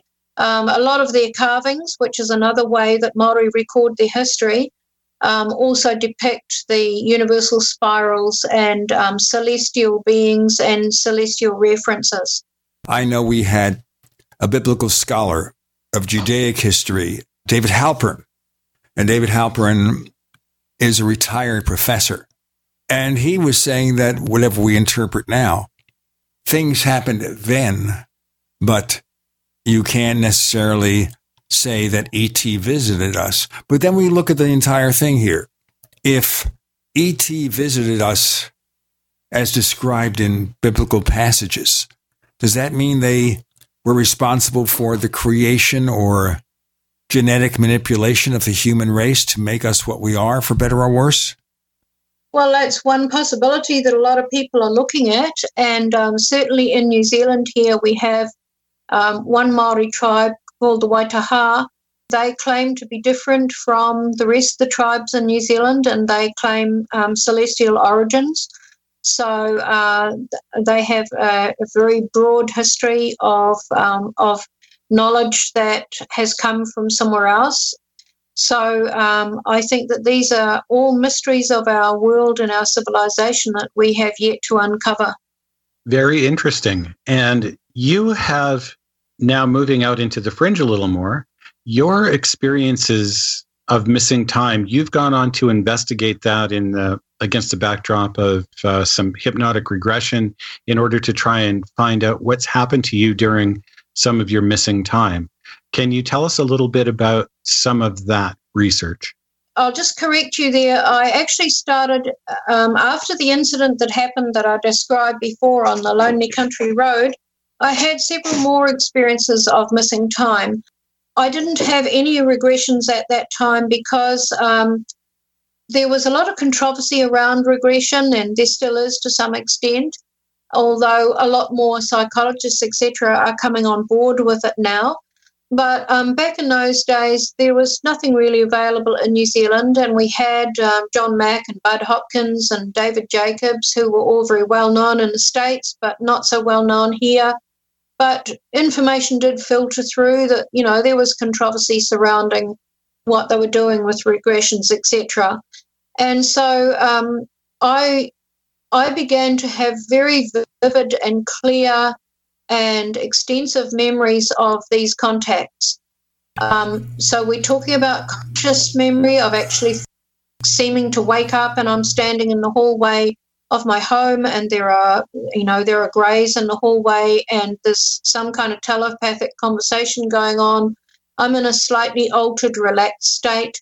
But the next day I would remember these things clearly. And so as years went by, I got more and more information and was able to describe technology and telepathic communications and activities that were taking place on board craft. And I documented all this, and I began public speaking about it. So I have the DVDs and old videos of my speeches where I'm talking about this information. And it was like 20 or 30 years before I finally decided that I would look at some of the missing time experiences where I couldn't remember what took place and find out what was happening within those. So you're depending on hypnotic regression to recover memories? The vast majority of my memories are actual memories that I recalled things the next day or when I woke up. And it was many, many years before I decided to investigate some of the incidents where I could only remember a little bit at the beginning or the end or the middle, and I didn't know what had happened in between. I had no memory of that. Those are the ones that I began to investigate with hypnotherapy.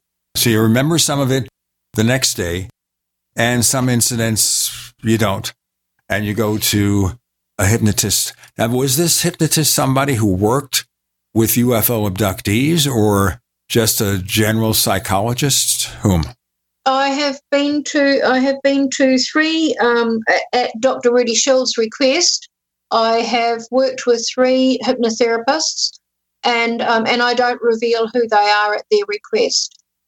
So were these individuals at all familiar with abductions before they worked with you? 2 of them were, 1 was not. Just returning briefly to back before you started to look into the hypnotic regression to get some further insights into your experiences, I'm still a little bit unclear about how much of these experiences were experienced while you were in a fully aware, conscious state that you were able to recall and remember immediately after it happened, as opposed to, say, waking up the next day and sort of thinking something happened the day before? Well, quite often, after you've been returned to your home, as many experiencers and abductees talk about, quite often I would go to sleep, because that's what they do. They put you into this sleep state, or they induce a relaxed state, which I describe in my book, that where all you want to do is go to sleep. And but sometimes I would wake soon after that and have full memory. At other times, I would not recall until the morning. But I do describe an experience in my book where I woke up some hours later, probably only 3 or 4 hours later, and knew that something had happened, but couldn't remember the details of what had happened, but knew that something had happened, and that was one for a variety of reasons, and that was one of the ones that I investigated. But I think to understand this, what I refer to as the altered state, it's very difficult to explain clearly in a few words. So I could talk for quite a long time on this issue of the altered state. So I have been in experiences where I've slipped out of the altered state. This issue of altered state, sometimes you can slip out of the altered state, and it's when you slip out of the altered state, you have conscious recall and you have conscious awareness of where you are and what's going on. And that can happen on board a craft, or it can happen while you're being transported to and from. We'll pursue that and her book in our next segment. Want to remind you, if you go to plus.theparacast.com, you'll learn all about the other radio show we do, the After the Paracast podcast, exclusively for subscribers, and the version of the show which is free of the network ads. Go to plus.theparacast.com for more information. Once again, prices start at just $1.49 a week. Our price cheap. As you know, the After the Paracast podcast can consist of color commentary, but sometimes it serves as part 2 of the regular episode. As you notice, Suzanne is beginning to explore her personal experiences, and we've asked her to return on After the Paracast this weekend to further explore those experiences. So this is a great time to sign up as a member. Gene, Suzanne, and Randall, you're in the Paracast.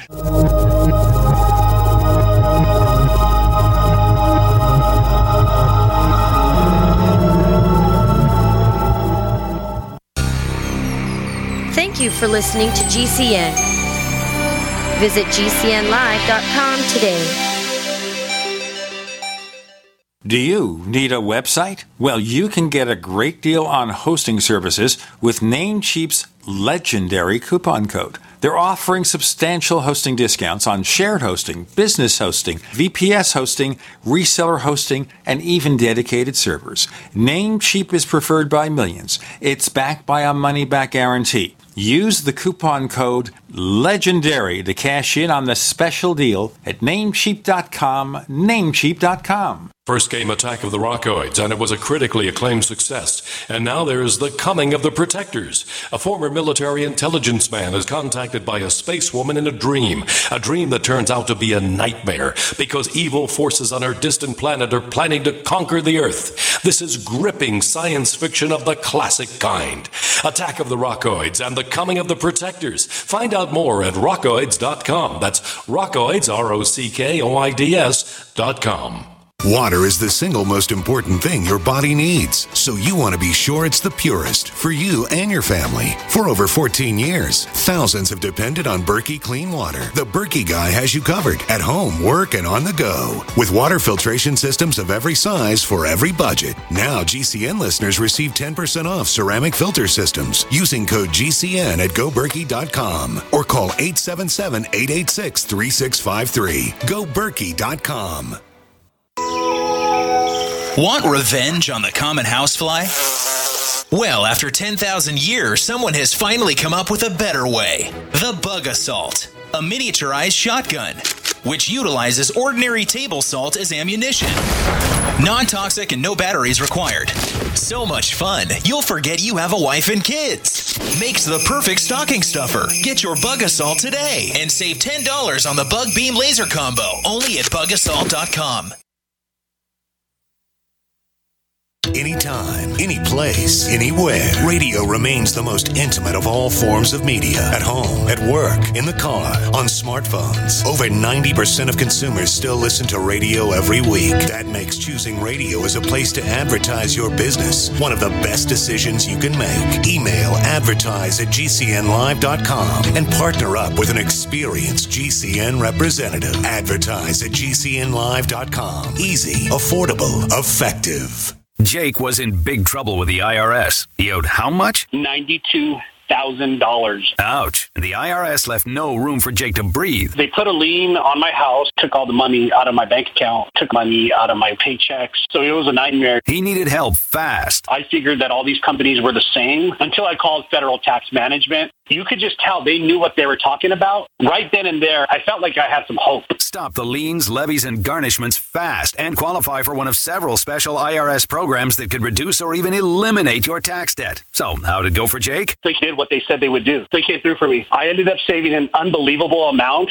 I was so jazzed. I was extremely happy. If you owe more than $10,000 in back taxes, take Jake's advice. Give Federal Tax Management a phone call. If they help me, they can help anybody. Call the Federal Tax Management Hotline now. 800-503-8625. 800-503-8625. 800-503-8625. Hunters, anglers, campers, and survivalists. Get back to nature. Expand your horizons with the highest quality, most versatile, unique slingshots and sling bows on the market at slingbow.com. Slingbow products are compact and models start from just $17.98. They're perfect for your bug out bag or storing in your vehicle. Give yourself and your loved ones the excitement and tradition of Slingbow, a new frontier in archery and truly modern twist on this primitive survival tool. Feel the thrill only at slingbow.com.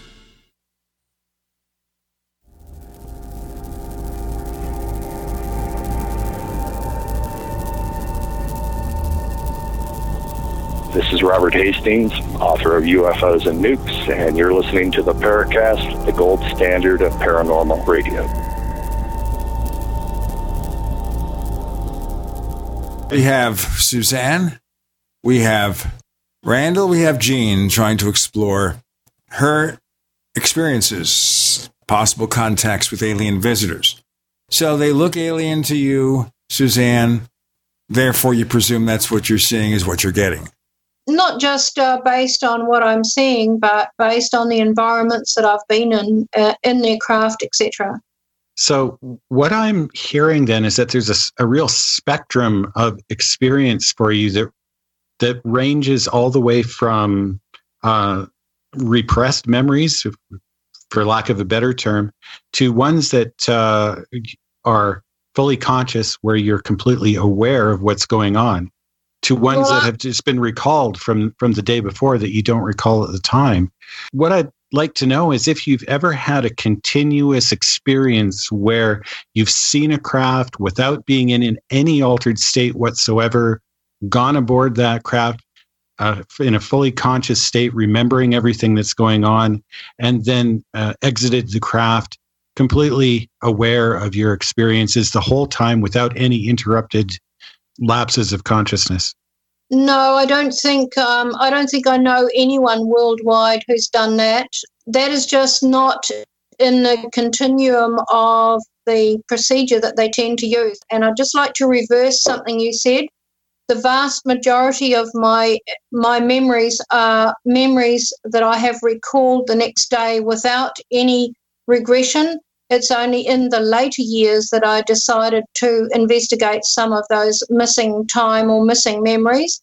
But I have whole experiences that I can describe from beginning to end in terms of actually being on the craft and arriving on the craft, but not always the getting there and the coming back, because that's more likely the place that you are in a switched off, altered state, or switched off altogether to facilitate quick movement of people, lots of people over long distances. Okay, so you're presuming here that who or whatever is transporting you has certain processes in which they engage. Did you ever consider here that maybe part of that is because you're mostly unconscious or partly unconscious, and maybe that's what you perceive that's not quite there? No. When you're taken on the craft, we're talking about at any one time, they're taking hundreds or thousands of people on craft. In order to do the pickups, if I can put it that way, picking up a number of humans here and there and transporting them somewhere to a larger craft, there's very crucial time limits here. And I say that in my book that they're very officious. They carry this out like clockwork. And part of that is that they switch you off often or put you in an altered, relaxed state where you often don't remember that part of the journey. So you get there, and when you get there, you then go into what I call a very elevated state of awareness. And this is always encouraged when you've been going on the craft since early childhood, as I have. This is encouraged that you raise up your consciousness, you strengthen up your aura, or however you like to describe it, so that you can interact with them in a meaningful way. And once you get on the craft, if you have been doing this for a long time, it's like a second home. There's no fear involved in it for me, and I can be involved in things on the craft, which I describe in my book and in speeches, and then you go through that process of winding down, which I've discussed at length with Dr. Rudy Schild, who contributed to my book. where, once again, you are sometimes exposed to a humming sound and a temperature change and a slight slowing down of the metabolism so that you feel sleepy, and then you're very easy to transport quickly back again through a number of procedures to get you back to your home from wherever that craft is. So we're talking about procedures that are very clear, that run like clockwork. There's not often hiccups, there occasionally are, but it's very well managed and orchestrated. So from your perspective then, and you'll have to forgive me here because this is all really, it's interesting to me, but it's hard for me to get into perspective because of the nature of it. If I were to say it's like going to sleep and then waking up in a different place, only this different place is on a craft. And when you wake up, it's just like you would have woken up in your bedroom, you're fully conscious, but you're in a completely different place. And then you go about having a set of experiences there. And then once again, you fall asleep and you wake up back in your bed. And during the transitionary periods from wakefulness to sleep and sleep to wakefulness, there's this sort of altered consciousness state. So there's this full spectrum from sleep to fully awake to back to sleep. No, I wouldn't call it sleep, actually. Experiences talk about being put to sleep, but in actual fact, you're not put to sleep. You're put into an altered state of awareness. It's something that experiencers understand between each other and can associate with, but very difficult to put into words when we're dealing about something that isn't a normal thing for us in our civilization and our society. It's very difficult to explain to someone outside of the field or outside of the contact. You are not asleep as such, so you don't fall down and, you're lying down on the floor curled up in a fetal position fast asleep. It's not like that. It's simply that your awareness is dulled or lulled in some way so that you're not necessarily aware of the passing of time as we know it, and you are moving along with what is expected of you, that they can communicate with you in this state, you can communicate with them. But it's like there is a shortening of time, is one way I can put it, where you are traveling, where you are taken somewhere, and then it's like time starts again in a different manner once you're on board the craft. So in each one of these cases here, you're assuming this is a physical encounter with some alien organization or whatever, that they pick out large numbers of people, and we're going to ask how much. They take them aboard the spacecraft, thousands of people, I've heard millions. You feel this is all real. It's not something that you've experienced that is solely in your mind. No, definitely not. And have you read my book? I haven't.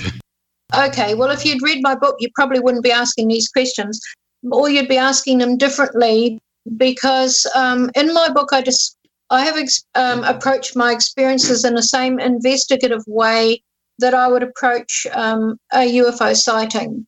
I have spent decades looking into some of those experiences, going to the places where it happened, talking to the locals who live there, seeing what they've seen or witnessed or whatever. And some of those experiences that I had involve ground markings. There's a part of my book that is called Circles in the Mud, where a community member has given me a signed statement of what she witnessed in association with a contact that I had where I was taken on board a craft that had landed in the estuary near my home. So I've got a lot of information and corroboration in my book about my experiences, which would very quickly disprove any assertion that it's purely in my head. More specifically, the speech that I did in February this year at the UFO Congress in Phoenix was about the technology that I have witnessed on board craft for decades. And much of that technology at the time when I began speaking about my memories in 1997 onwards, through to the early 2000s, that technology sounded, when I described it, like magic. It sounded like, something out of a sci-fi movie. But I felt this burning commitment to talk about it. And of course, years later, I have realized why that is. because within the last 10 or 12 years, much of that advanced technology I talked about, which we had no awareness of and had not invented at that time, has come into being, or is slowly coming into being, or is in the early stages of coming into being in our own technology, in our own civilization now. So tell me, how could I have known and been able to describe extremely advanced forms of technology that we are now only inventing ourselves back then? And I've got a string of scientists at the moment from around the world who are questioning me, talking to me, offering me material, offering me their research and even their PowerPoint images in support of what I am saying. So I think there's a lot more scientists out there who are interested in what's happening in the UFO field and the contact field than we realize. Let's break it here. We got more to come with Suzanne, Jean, and Randall. You're in the Paracast.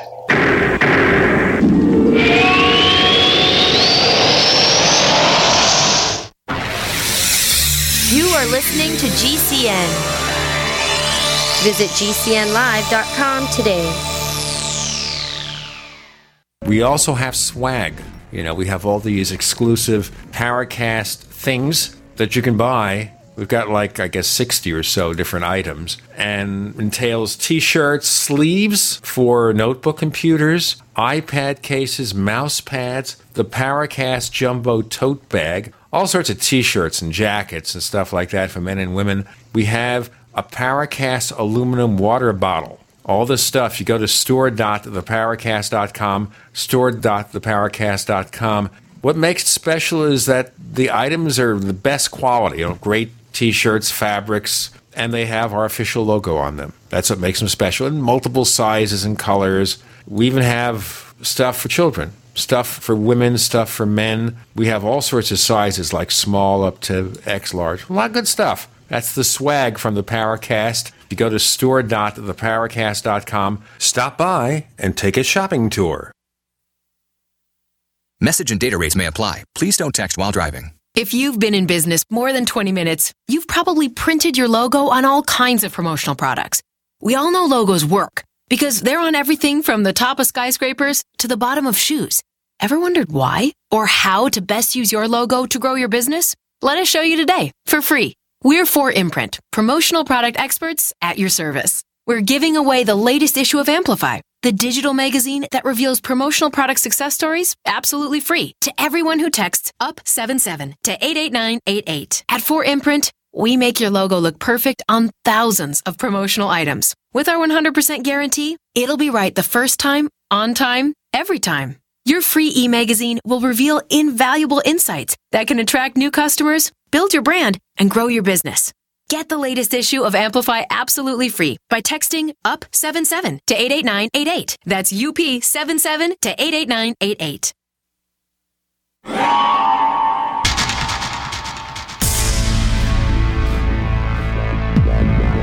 Welcome back to the Paracast, the gold standard of paranormal radio. And now, here's Gene Steinberg.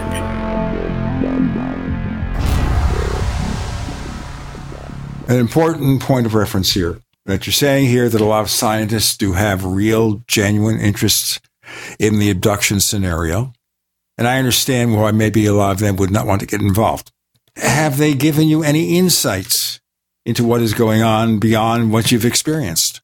Well, I have communicated with some scientists who are working in laboratories, research laboratories at universities, particularly in the States. Those laboratories are backed by DARPA, so it may be that some of the technology they're using they're developing will be in some way used by the military or weaponized in some way. I don't know, but some of the scientists who've approached me are happy for their names to be known because they're simply interested. Others have asked not to be revealed, and I will not do that. I certainly would not reveal their identity, but some have provided me with the information, and others with, as I said, PowerPoints that I can, of technology being developed that I can use in my speeches. I have received threats since doing my technology speeches in the recent year or so. I have been intimidated, so I gather that somebody doesn't want to know that perhaps some of this technology may have originated from somewhere else, or the ideas behind it have been provided from somewhere else. I don't know the answers to that. I'm just a civilian who's experienced things that were not invented yet at that time. Okay, the threats. What kind of threats are they? Well, over the years, in association with my work as a sighting researcher in New Zealand, I've had anonymous phone calls, I've had my house watched, and that wasn't my imagination, because my neighbours on either side actually came and told us, we're concerned because we've seen this guy watching your house, and when we approached him, he just drove away. So we've had this kind of thing happening. I have been intimidated when I have spoken in Australia. In my book, I describe one particular incident at the old UFO Congress in Laughlin, Nevada, where I was questioned and threatened and told to come home and never speak about this stuff again. And again, I had an unpleasant experience at the UFO Congress in February, where I was singled out in a corridor at night when there was no one else around, and I was questioned about the technology by two guys who claimed to have a background in intelligence. You realize that this, to sort of your mainstream ufologist, is sounding like it's out there on the fringe. I find it very interesting. I'm not saying that what you experienced didn't happen, but it sounds exceptional. Do you, in your own mind, do you think it adds up to something in particular? What's this all about to you? It's not exceptional at all. There's numerous people in the UFO field who have experienced this, and I disagree that the mainstream ufologist would find this fringe at all. The mainstream ufologist is used to hearing this sort of thing. This is what happens. Well, we're used to hearing it, but it doesn't necessarily happen to us. I mean, I've been interested in ufology since I was a child. I've had my own sightings, and I've had missing time, but I don't have clear recollections of being abducted. I've had no threats made against me. The extent of the stories that you're talking about are much greater than anything I've had, or for that matter, quite a few of the other people in the field that I know of. And not only have I heard their stories and listened to pretty much all the same stuff you do. I mean, your story sounds to me to be definitely out there on the fringe. It's quite unique. It's very interesting. I'd like to know more about it, and I'd like to know. So, if in your mind you feel that there are a whole bunch of other UFO people that have been singled out for these experiences, what does it add up to in your mind then? Well, I write a whole book about this, about the agenda that I outline, as I have been told about this agenda since I was an 8-year-old child by the ETs on the craft, and I outline this in my book in detail, what this long-term agenda is, and how people are involved in it. So, my experiences I don't see as being out of the norm at all. I speak to thousands of people worldwide, and I'm sure you do too with your radio programs, and I'm sure there's many people within the field who can report this kind of intimidation, report this kind of tailing, or, Patty Greer, for example, is one, Sherry Wild is another. There's just an endless string of people like myself who are speaking out about these issues, who have been threatened or who have had their health affected. Is that, now the people who are threatening you, they seem to be the Earth-based types. So we're not talking about MIB aliens that are saying, don't talk about this, you never had this sighting, enough is enough.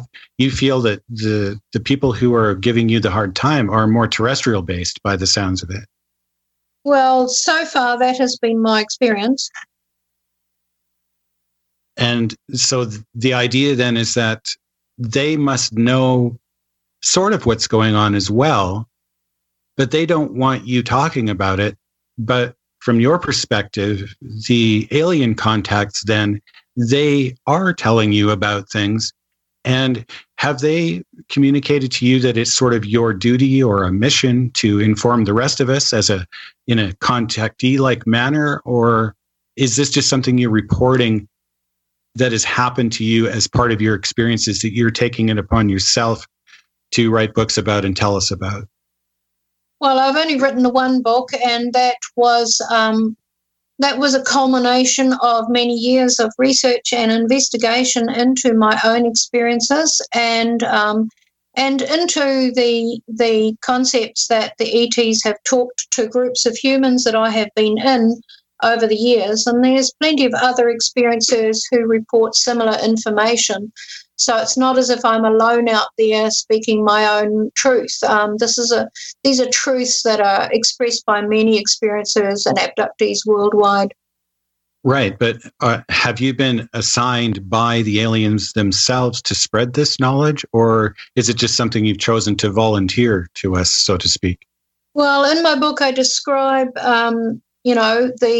the process that I believe we go through as a soul, where we accept certain tasks or responsibilities or lessons or things that we want to learn or do on this planet. And I sincerely believe that, working in this field and speaking about my experiences is one of the things that I not only want to do, but I feel pushed to do by myself, by my own inner truth and inner self.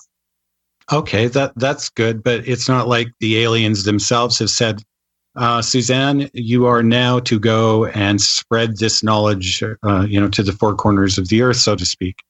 No, I'm not an alien missionary. I'm a human being who's had some unusual experiences, as have many other people, and I have chosen to investigate them and speak about them. Once again, let me remind you that Suzanne Hansen is not finishing up on the Paracast. She's going to stay over so she can be a guest on after the Paracast with more information about her paranormal encounters as Randall and I try to get more information on it. You can get after the Paracast only if you're a subscriber to the Paracast Plus at plus.theparacast.com. And remember, you also get a version of this show free of the network ads. How about that? So the people on YouTube who always complain about ads, that's the answer. Prices start at just $1.49 each week. And we offer monthly, 5-year, and lifetime packages. Once again, go to plus.theparacast.com for more info. We're going to continue with Randall and Suzanne and Jean to cover what may be the mission of ET. You're in the Paracast.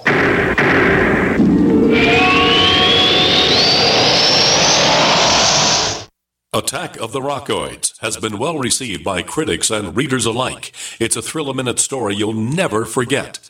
A former U.S. military intelligence officer is haunted by intense dreams about a beautiful woman pleading for his help after a terrible battle in outer space. But the dreams turn out to be true and thrust him into a telepathic love affair with a woman whose faraway planet is intent on destroying the Earth. And now the gripping tale continues in The Coming of the Protectors. It's the second book of the Rockoids trilogy, a galaxy-spanning adventure that pits our hapless heroes against powerful, fanatical enemies that threaten the lives of freedom-loving beings everywhere. Attack of the Rockoids and The Coming of the Protectors. Classic science fiction at its best, available now. For more details, visit rockoids.com. That's ROCKOIDS.com. Heart-related health problems affect millions of people each year. Maybe you're one of the many who suffer from issues related to angina pain, high blood pressure, congestive heart failure, unbalanced cholesterol, irregular heartbeat, or clogged arteries. There is a solution that doesn't involve expensive prescription drugs that only mask the problem and leave you with horrible side effects. If you are ready to live your life free of sickness, pain, and fear, live your life with increased vitality, energy, and youthfulness, and experience your body healing itself, yourself? Then you're ready for Heart and Body Extract from Healthy Hearts Club. Here is what one satisfied customer had to say about Heart and Body Extract regarding his angina pain. I haven't had an angina pain since I've been on it. The Heart Body Extract is just so great. I thank God that I was led to this product that's doing so much for me and that can do so much for other people. Call to order your 2-month supply of Heart and Body Extract today. Call 1-866-295-5305 or go to hbextract.com. This is George Dory from Coast to Coast AM and History Channel's Ancient Aliens. We support the amazing energy, nutrition, and skincare products from Jeunesse. Jeunesse products are designed by leading doctors in their field with natural ingredients and even stem cell technology. These products help your body perform and look better. Shop Jeunesse at gcnlife.com or call 1-844-443-6637. gcnlife.com or 844-443-6637. Have you checked your Google search results lately? Search results are usually the first impression that people form of you or your business. So make sure that they create a positive impression with ReputationDefender.com. What the internet says about you can have a big impact on your life and your livelihood, even if it's not true. Fortunately, you can now control how you look online and in online search results with ReputationDefender.com. Call 800-831-0771 now. That's 800-831-0771 for your free reputation analysis. If you have negative material from an ex-employee, upset patient, or former client, newspaper article, legal issue, social media, or other source showing up in your search results, you can combat it with ReputationDefender.com. Our dedicated experts in patented technology can help make your online search results look their best. Call 800-831-0771 to learn more. 800-831-0771. That's 800-831-0771. Or visit ReputationDefender.com. By now you know that wireless technology like cell phones do in fact pose dangers to the health and privacy of everyone. Block-It Pocket's wide range of products are unmatched in providing the protection you deserve. No scare tactics, just common sense. BlockItPocket.com offers quality American-made options to alleviate and eliminate these invisible dangers. Learn more at BlockItPocket.com or call 888-315-9618. BlockItPocket.com, enhancing health and privacy. We'd like to hear from you. If you have a comment or question about the Paracast, send it to news@theparacast.com. That's news@theparacast.com. And don't forget to visit our famous Paracast community forums at forum.theparacast.com. Okay, Suzanne, wanted to go over this with regard to what you regard as the mission of ET. You're guessing this or what? No, I don't use that expression, the mission of ET. Okay, the question I have also, and we raised it before, you're being abducted with thousands of other people. Why do they need so many people? What are they doing with you? Well, I don't refer to my experiences as abduction because I don't feel that I went against my will. That is the result of many years of researching this and investigating my experiences. So I prefer to call it contact that I have had rather than abduction. I think that they've probably been studying mankind for centuries, if not thousands of years. I think we have reached a point in our civilization, as my good friend Robert Salas talks about, with our nuclear capability, where we are a danger to us and to other species that may inhabit areas around us. And I think that is one of the major reasons that they're here at this time, and that many people are taken on board for a whole variety of reasons. If they're going to assist a civilization from within, as I discuss in my book, they're not coming down to save us or tell us what to do or anything like that, in my opinion, but it's only my opinion. I think that they're trying to help us through the agenda that I outline by helping us from within. So they're assisting us to assist ourselves. This is common among contact claims that ETs are here to help us rather than to harm us. But we see all this stuff going on in the world. We have global warming, which we mentioned before, and people die as a result of those severe weather conditions, like in Puerto Rico. Some 3,000 people died because of the weather conditions. We have the conflict in Yemen. killing tens of thousands of people, Syria, all this stuff going on. But the people who have the contacts, as far as we know, are not decision makers. They're regular people. So if ET is so concerned about our fate, why don't they contact the people who have the power to do something? Well, I really wish you'd read my book before you interviewed me, because I answer these questions. Suzanne, understand, though, that we have tens or hundreds of thousands of listeners out there who have not read your book, okay? We're asking questions on their behalf. They haven't read your book. And so it's important for you to answer the questions so they understand what's going on. If they're interested in the book, you'll have plenty of opportunity to promote it, and they'll buy that book, and maybe this will entice them. But just to say it's in the book doesn't help for the people who haven't read it. They want to know, and I want to know. So the question is, why are the people in charge or politicians not contacted rather than the man in the street?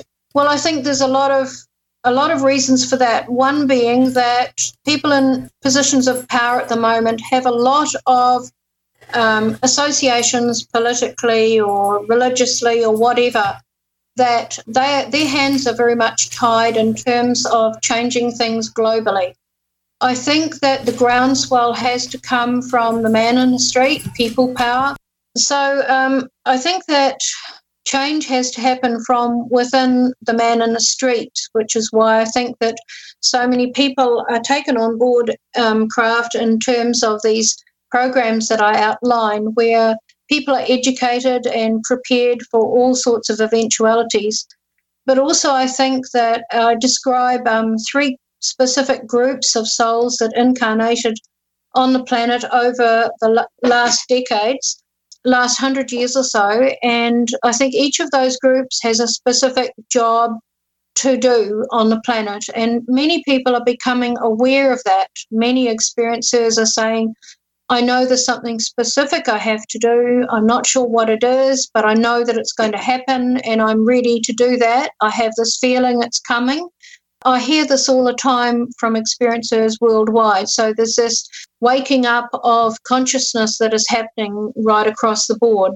I think that the last group that I describe in my book, what I call the third wave of souls who are incarnated on the planet, I think they are the ones who are going to make the most changes in society, because most of them are around about in their 30s now, getting to their late 30s, and many of them are in positions of power and responsibility or influence in a positive sense.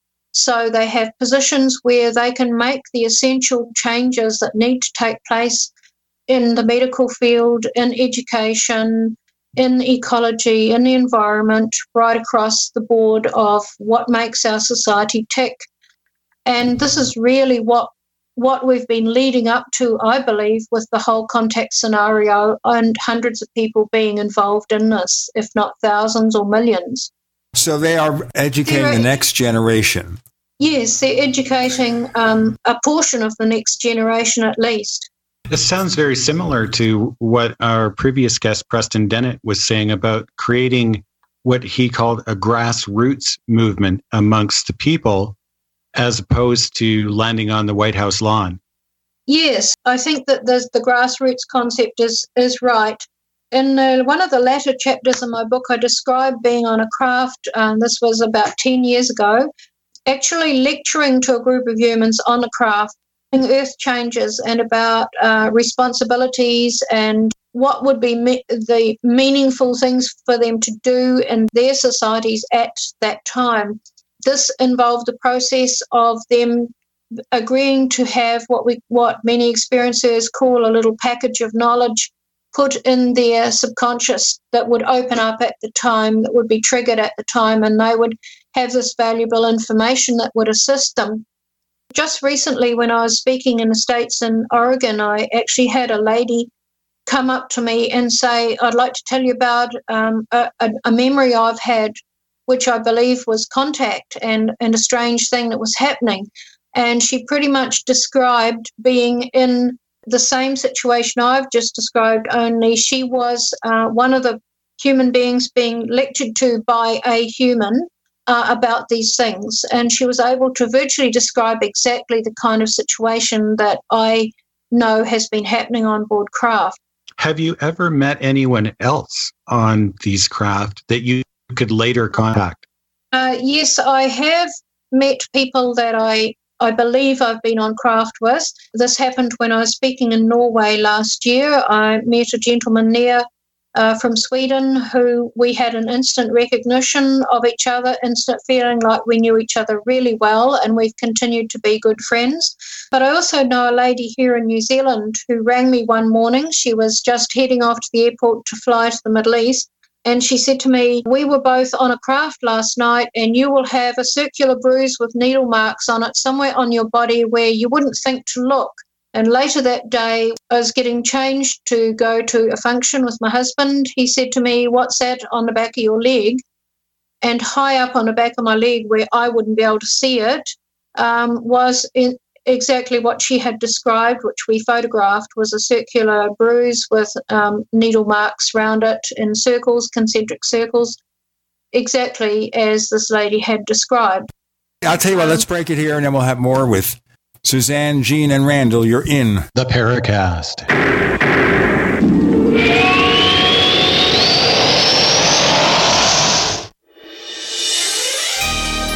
Thank you for listening to GCN.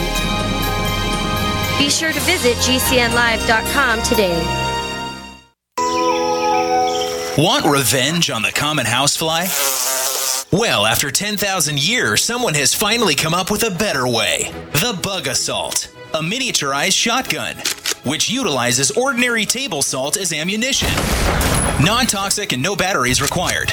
So much fun, you'll forget you have a wife and kids. Makes the perfect stocking stuffer. Get your Bug Assault today and save $10 on the Bug Beam Laser Combo, only at bugassault.com. Silver has always been nature's very own antibiotic, and only one system allows you to produce an endless supply of nano-sized silver solutions right from the convenience of your home. Silver Lungs. With the addition of our unique lung delivery system, respiratory infections are targeted directly, where traditional oral administration simply cannot reach. This pioneering method also preserves the original particle sizes and delivers your silver solution directly into the bloodstream. See the Silver Lungs generator and lung delivery system at silverlungs.com. That's silverlungs.com.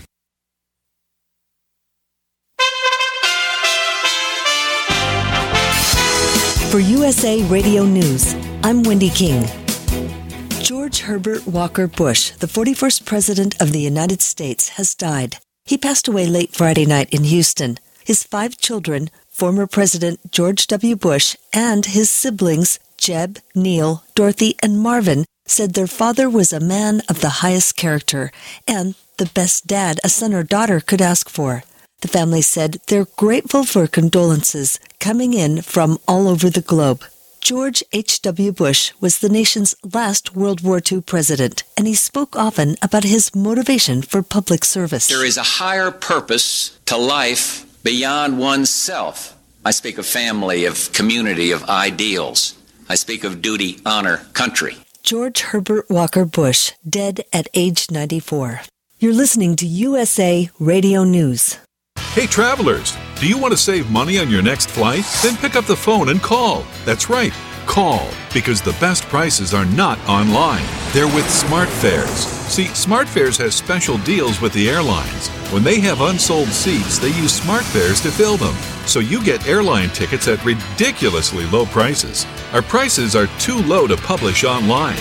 With the extra money you'll save, you can book another trip or treat yourself to dinner or shopping.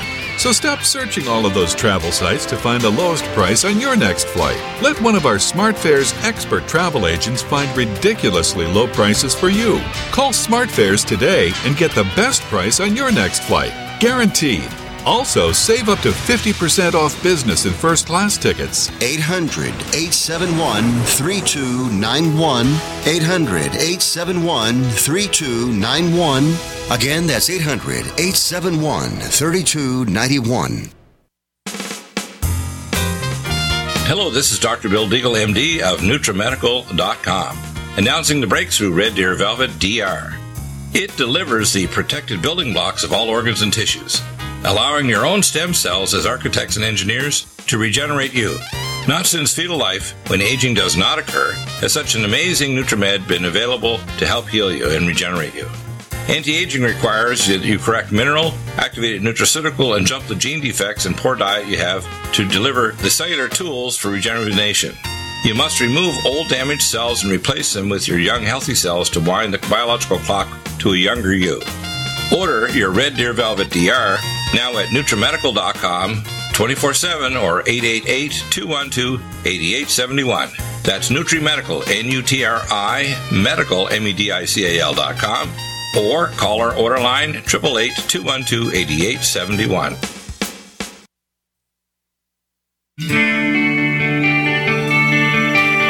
This is Jerome Clark, author of the UFO Encyclopedia and other books. You're listening to the Paracast.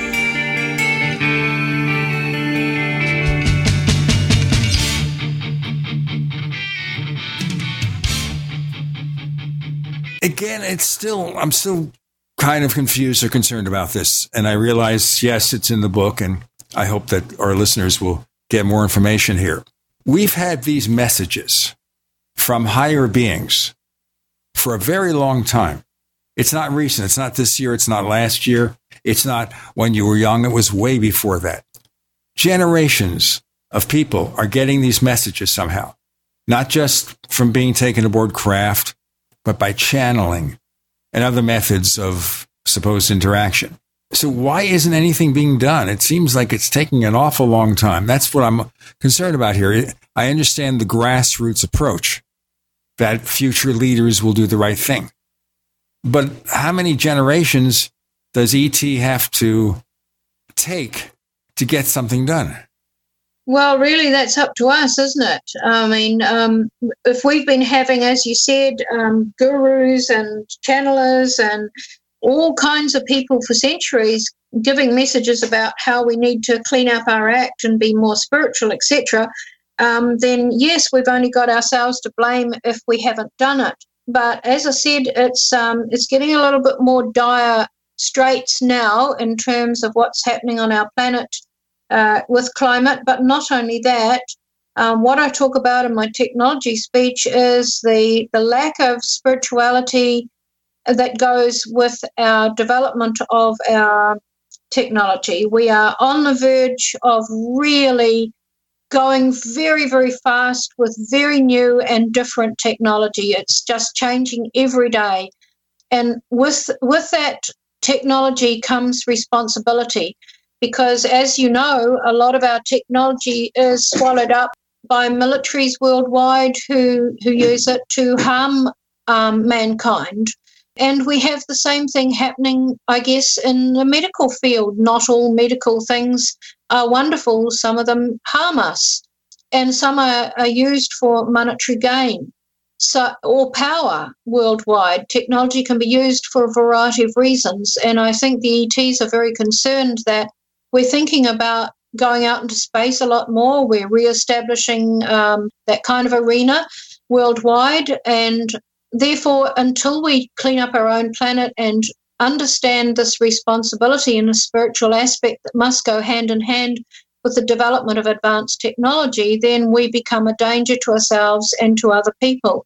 Not only that, our technology is on the verge of becoming very conscious. So there's a lot of talk about AI, and we're in the beginning stages of developing technology that relies on consciousness and telepathy. And if that is to happen, once again, we have a whole new set of ethics that must be looked at, whole new set of ground rules and global agreements on how this is to be used so that we are not, again, harming each other, or that it does not take us over and destroy us. You know, when you were talking about that, I think of the ads we run here in the States. Don't know if the drug companies do it there. Don't know. I don't know the impact of Big Pharma. In New Zealand, my late brother was a member of Big Pharma, so I kind of understand this, where they announced this medication, useful for, I don't know, being manic depressive, useful for diabetes, whatever it is. They come with a list of all the things that can happen. You can get cancer, you could die, and they have this cheerful individual taking the medication, interacting with their family and smiling, and this relaxing music, and somebody saying, conditions may include your jaw turning red or whatever it is. Horrible things. horrible consequences. That's what I was thinking about.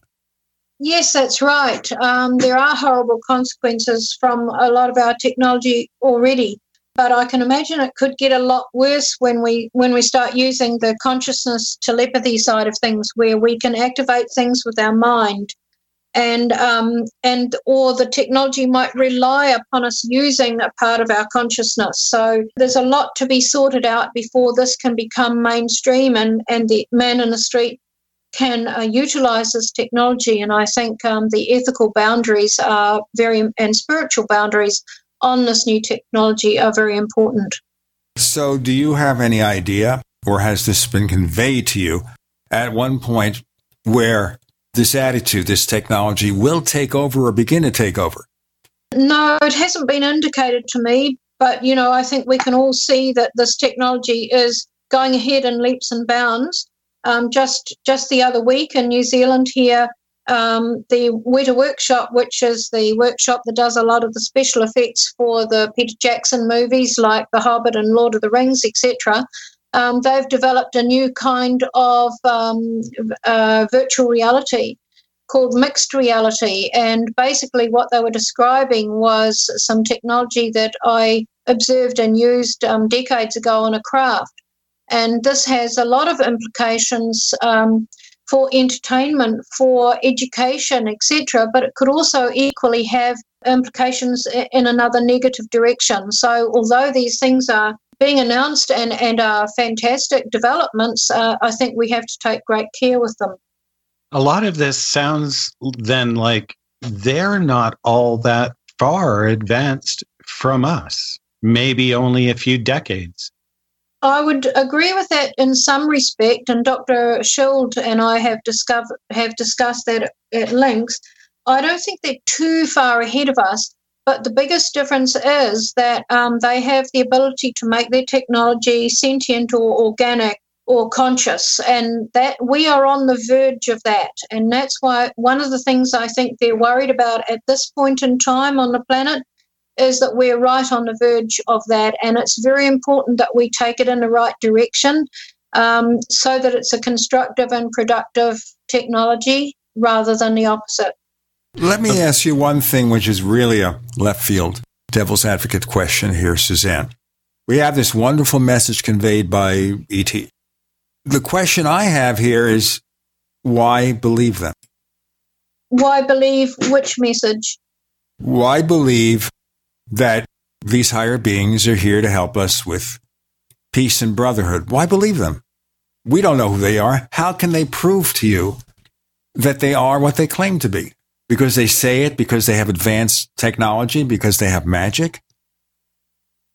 Well, I think that most experiences, and some research has been done into this to show, but Kathleen Marden, for example, from MUFON has researched this, that most experiencers, if they're asked, could we, if we could take away these experiences from your life, would you be happy with that? And most of them say no. That most experiencers who are asked, if we could take these experiences away from you, would you be happy with that?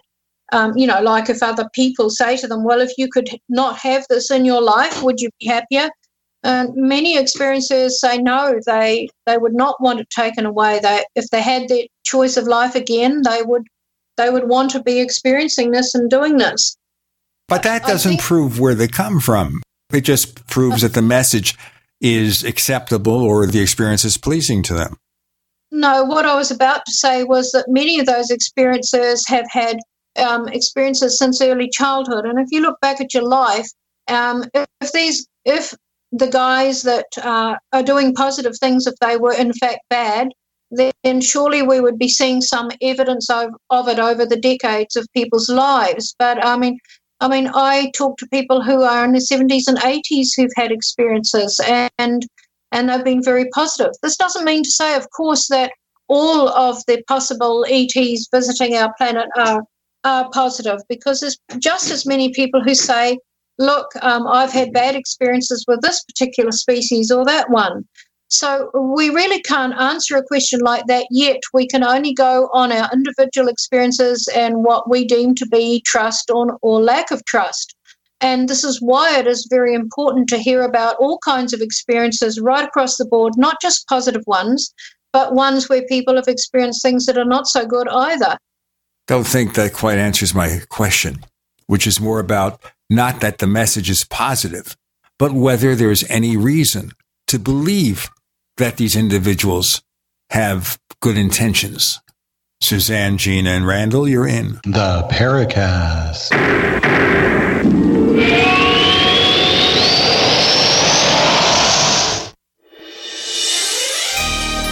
Thank you for listening to GCN.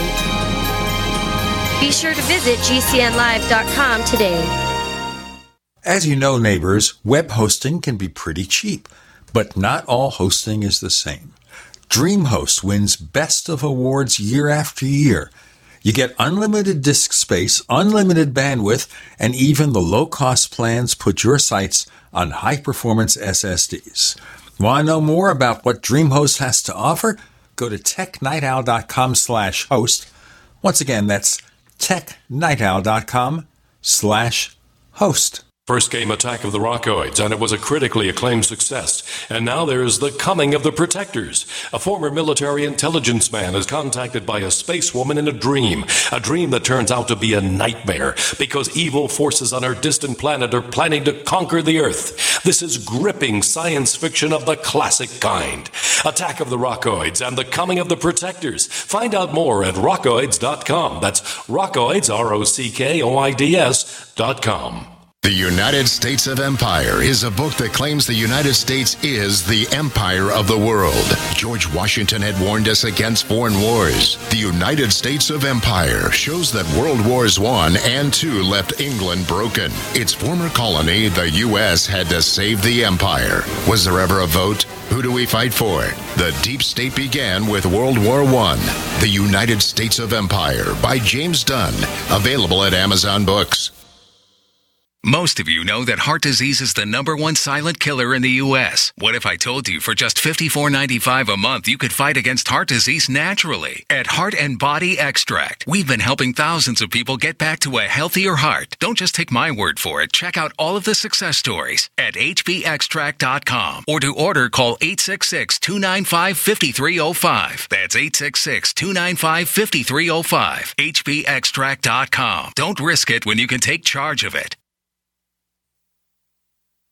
Anytime, any place, anywhere. Radio remains the most intimate of all forms of media. At home, at work, in the car, on smartphones. Over 90% of consumers still listen to radio every week. That makes choosing radio as a place to advertise your business one of the best decisions you can make. Email advertise@gcnlive.com and partner up with an experienced GCN representative. Advertise@gcnlive.com. Easy, affordable, effective.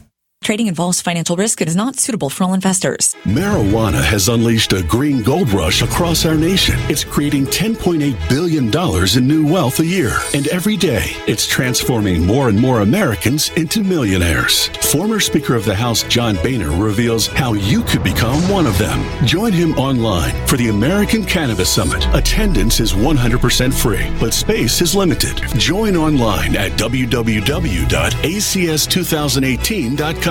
John Boehner and an esteemed panel will reveal which cannabis stocks are primed to deliver life-changing windfalls. Plus, they will show you how to become a cannabis angel investor, backing the hottest startups before they potentially become worth billions of dollars. To join the American Cannabis Summit, visit acs2018.com or text JOIN to 76280. Don't miss this once-in-a-lifetime opportunity. Text JOIN to 76280. Text JOIN to 76280 now.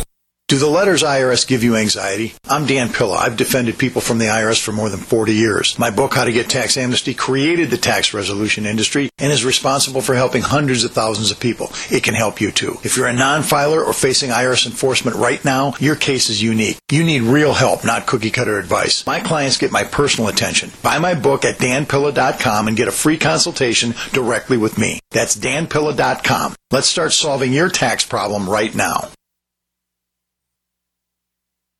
Hello, this is John Burroughs, one of the witnesses to the Randall UFO incident. You're listening to the Paracast, the gold standard of paranormal radio.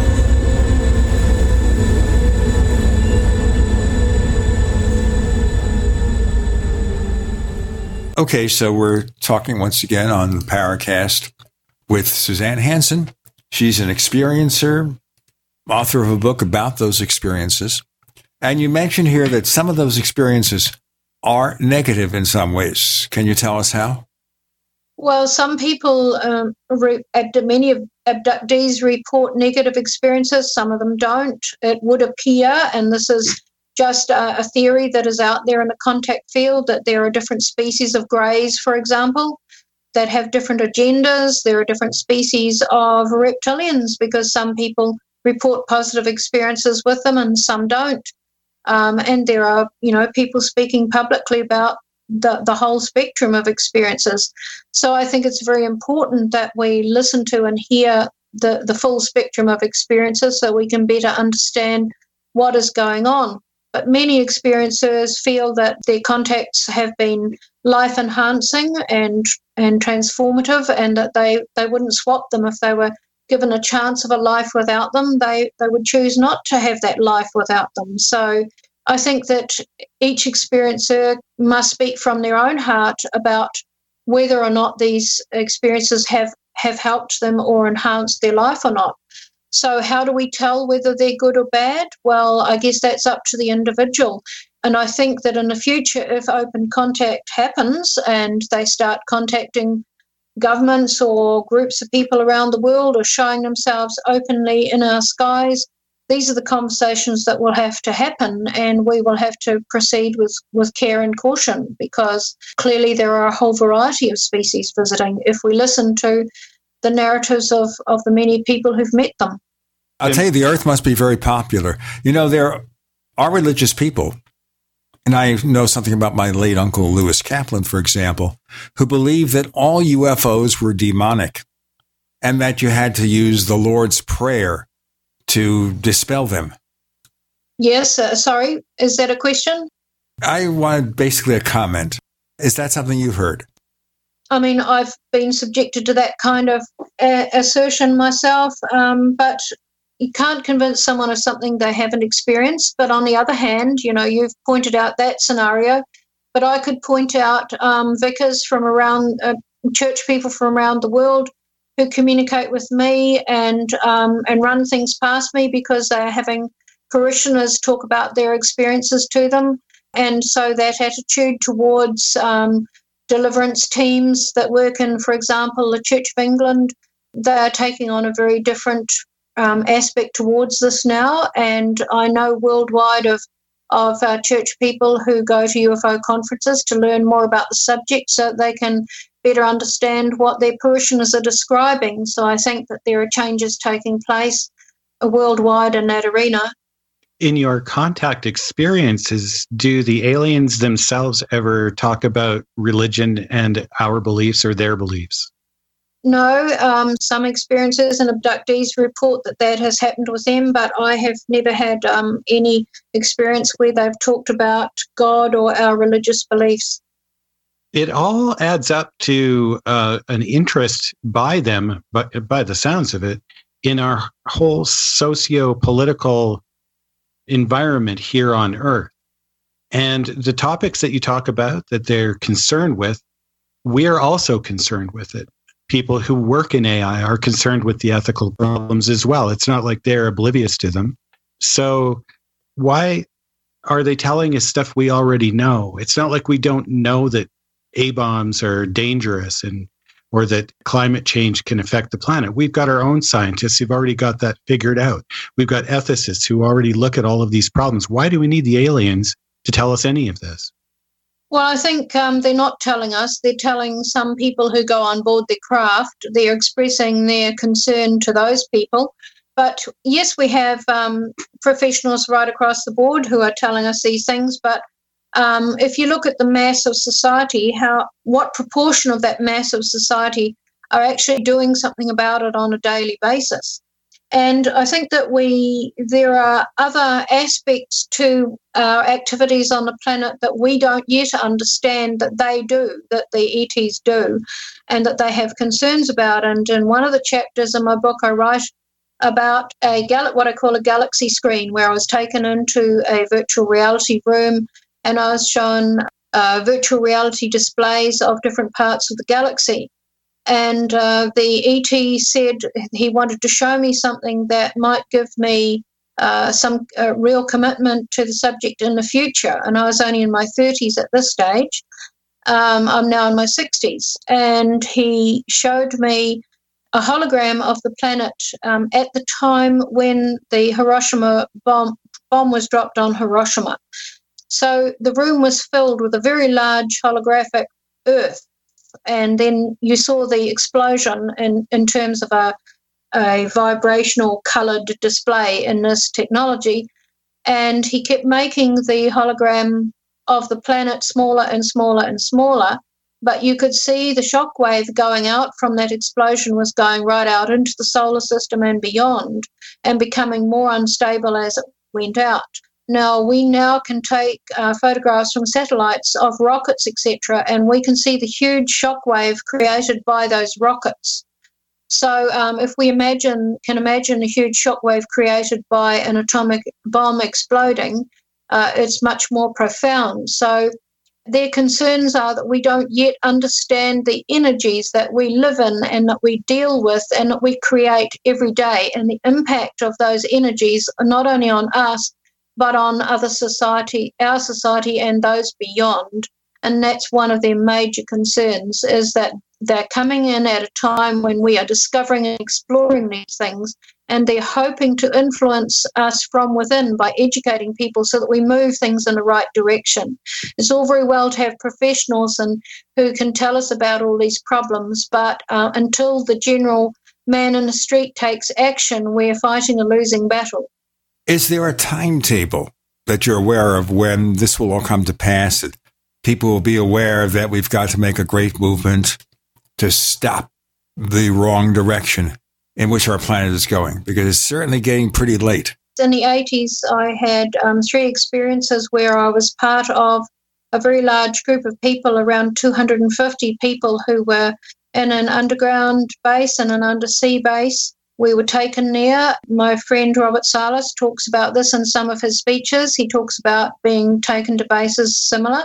We were told about things to watch for in the future. So we're talking about a timeline of sorts, but not a defined end, because that end depends on how much action, how soon that end might come. That point might come where change takes place, depends on what we do in the interim. So they talked about a very fluid or flexible timeline, but they did caution us to watch for certain things. And one of them was that there would be huge amounts of people on the move, planetary-wise, who had nowhere to go spiritually, physically, geographically, you name it. And in 2015, when I spoke in the UK and Scandinavia, so those signs are appearing now, as far as I'm concerned, and so we are nearing a tipping point, I think. Suzanne, if someone wants more information about what you do and to get a copy of your book, where do they go? They can go to www.communicatorlink.com, or they can visit our sighting website, which is www.ufocusnz.org.nz, and my book is available on Amazon. You can find us on Twitter. Look for the Paracast. You can find us on Facebook, 2 official Paracast fan clubs. We've kind of been, as they say, low-key in our activities on Facebook with all the security things that are going on there. We don't want to take our chances. We have a second radio show after the Paracast, which can be a wrap-up show. It could be extended interviews. It could be part 2 of the main interview. We've done that with a number of guests. It's included if you subscribe to the Paracast Plus. You also get a version of this show free of the network ads. The people on YouTube who say too many ads, that's the way to avoid them. Subscribe to the Paracast Plus. $1.49 a week, $4.99 a month. We give free stuff for 5-year and lifetime subscriptions. Go to plus.theparacast.com, plus.theparacast.com for more info. Suzanne, thank you so much for joining us on the Paracast. You're welcome.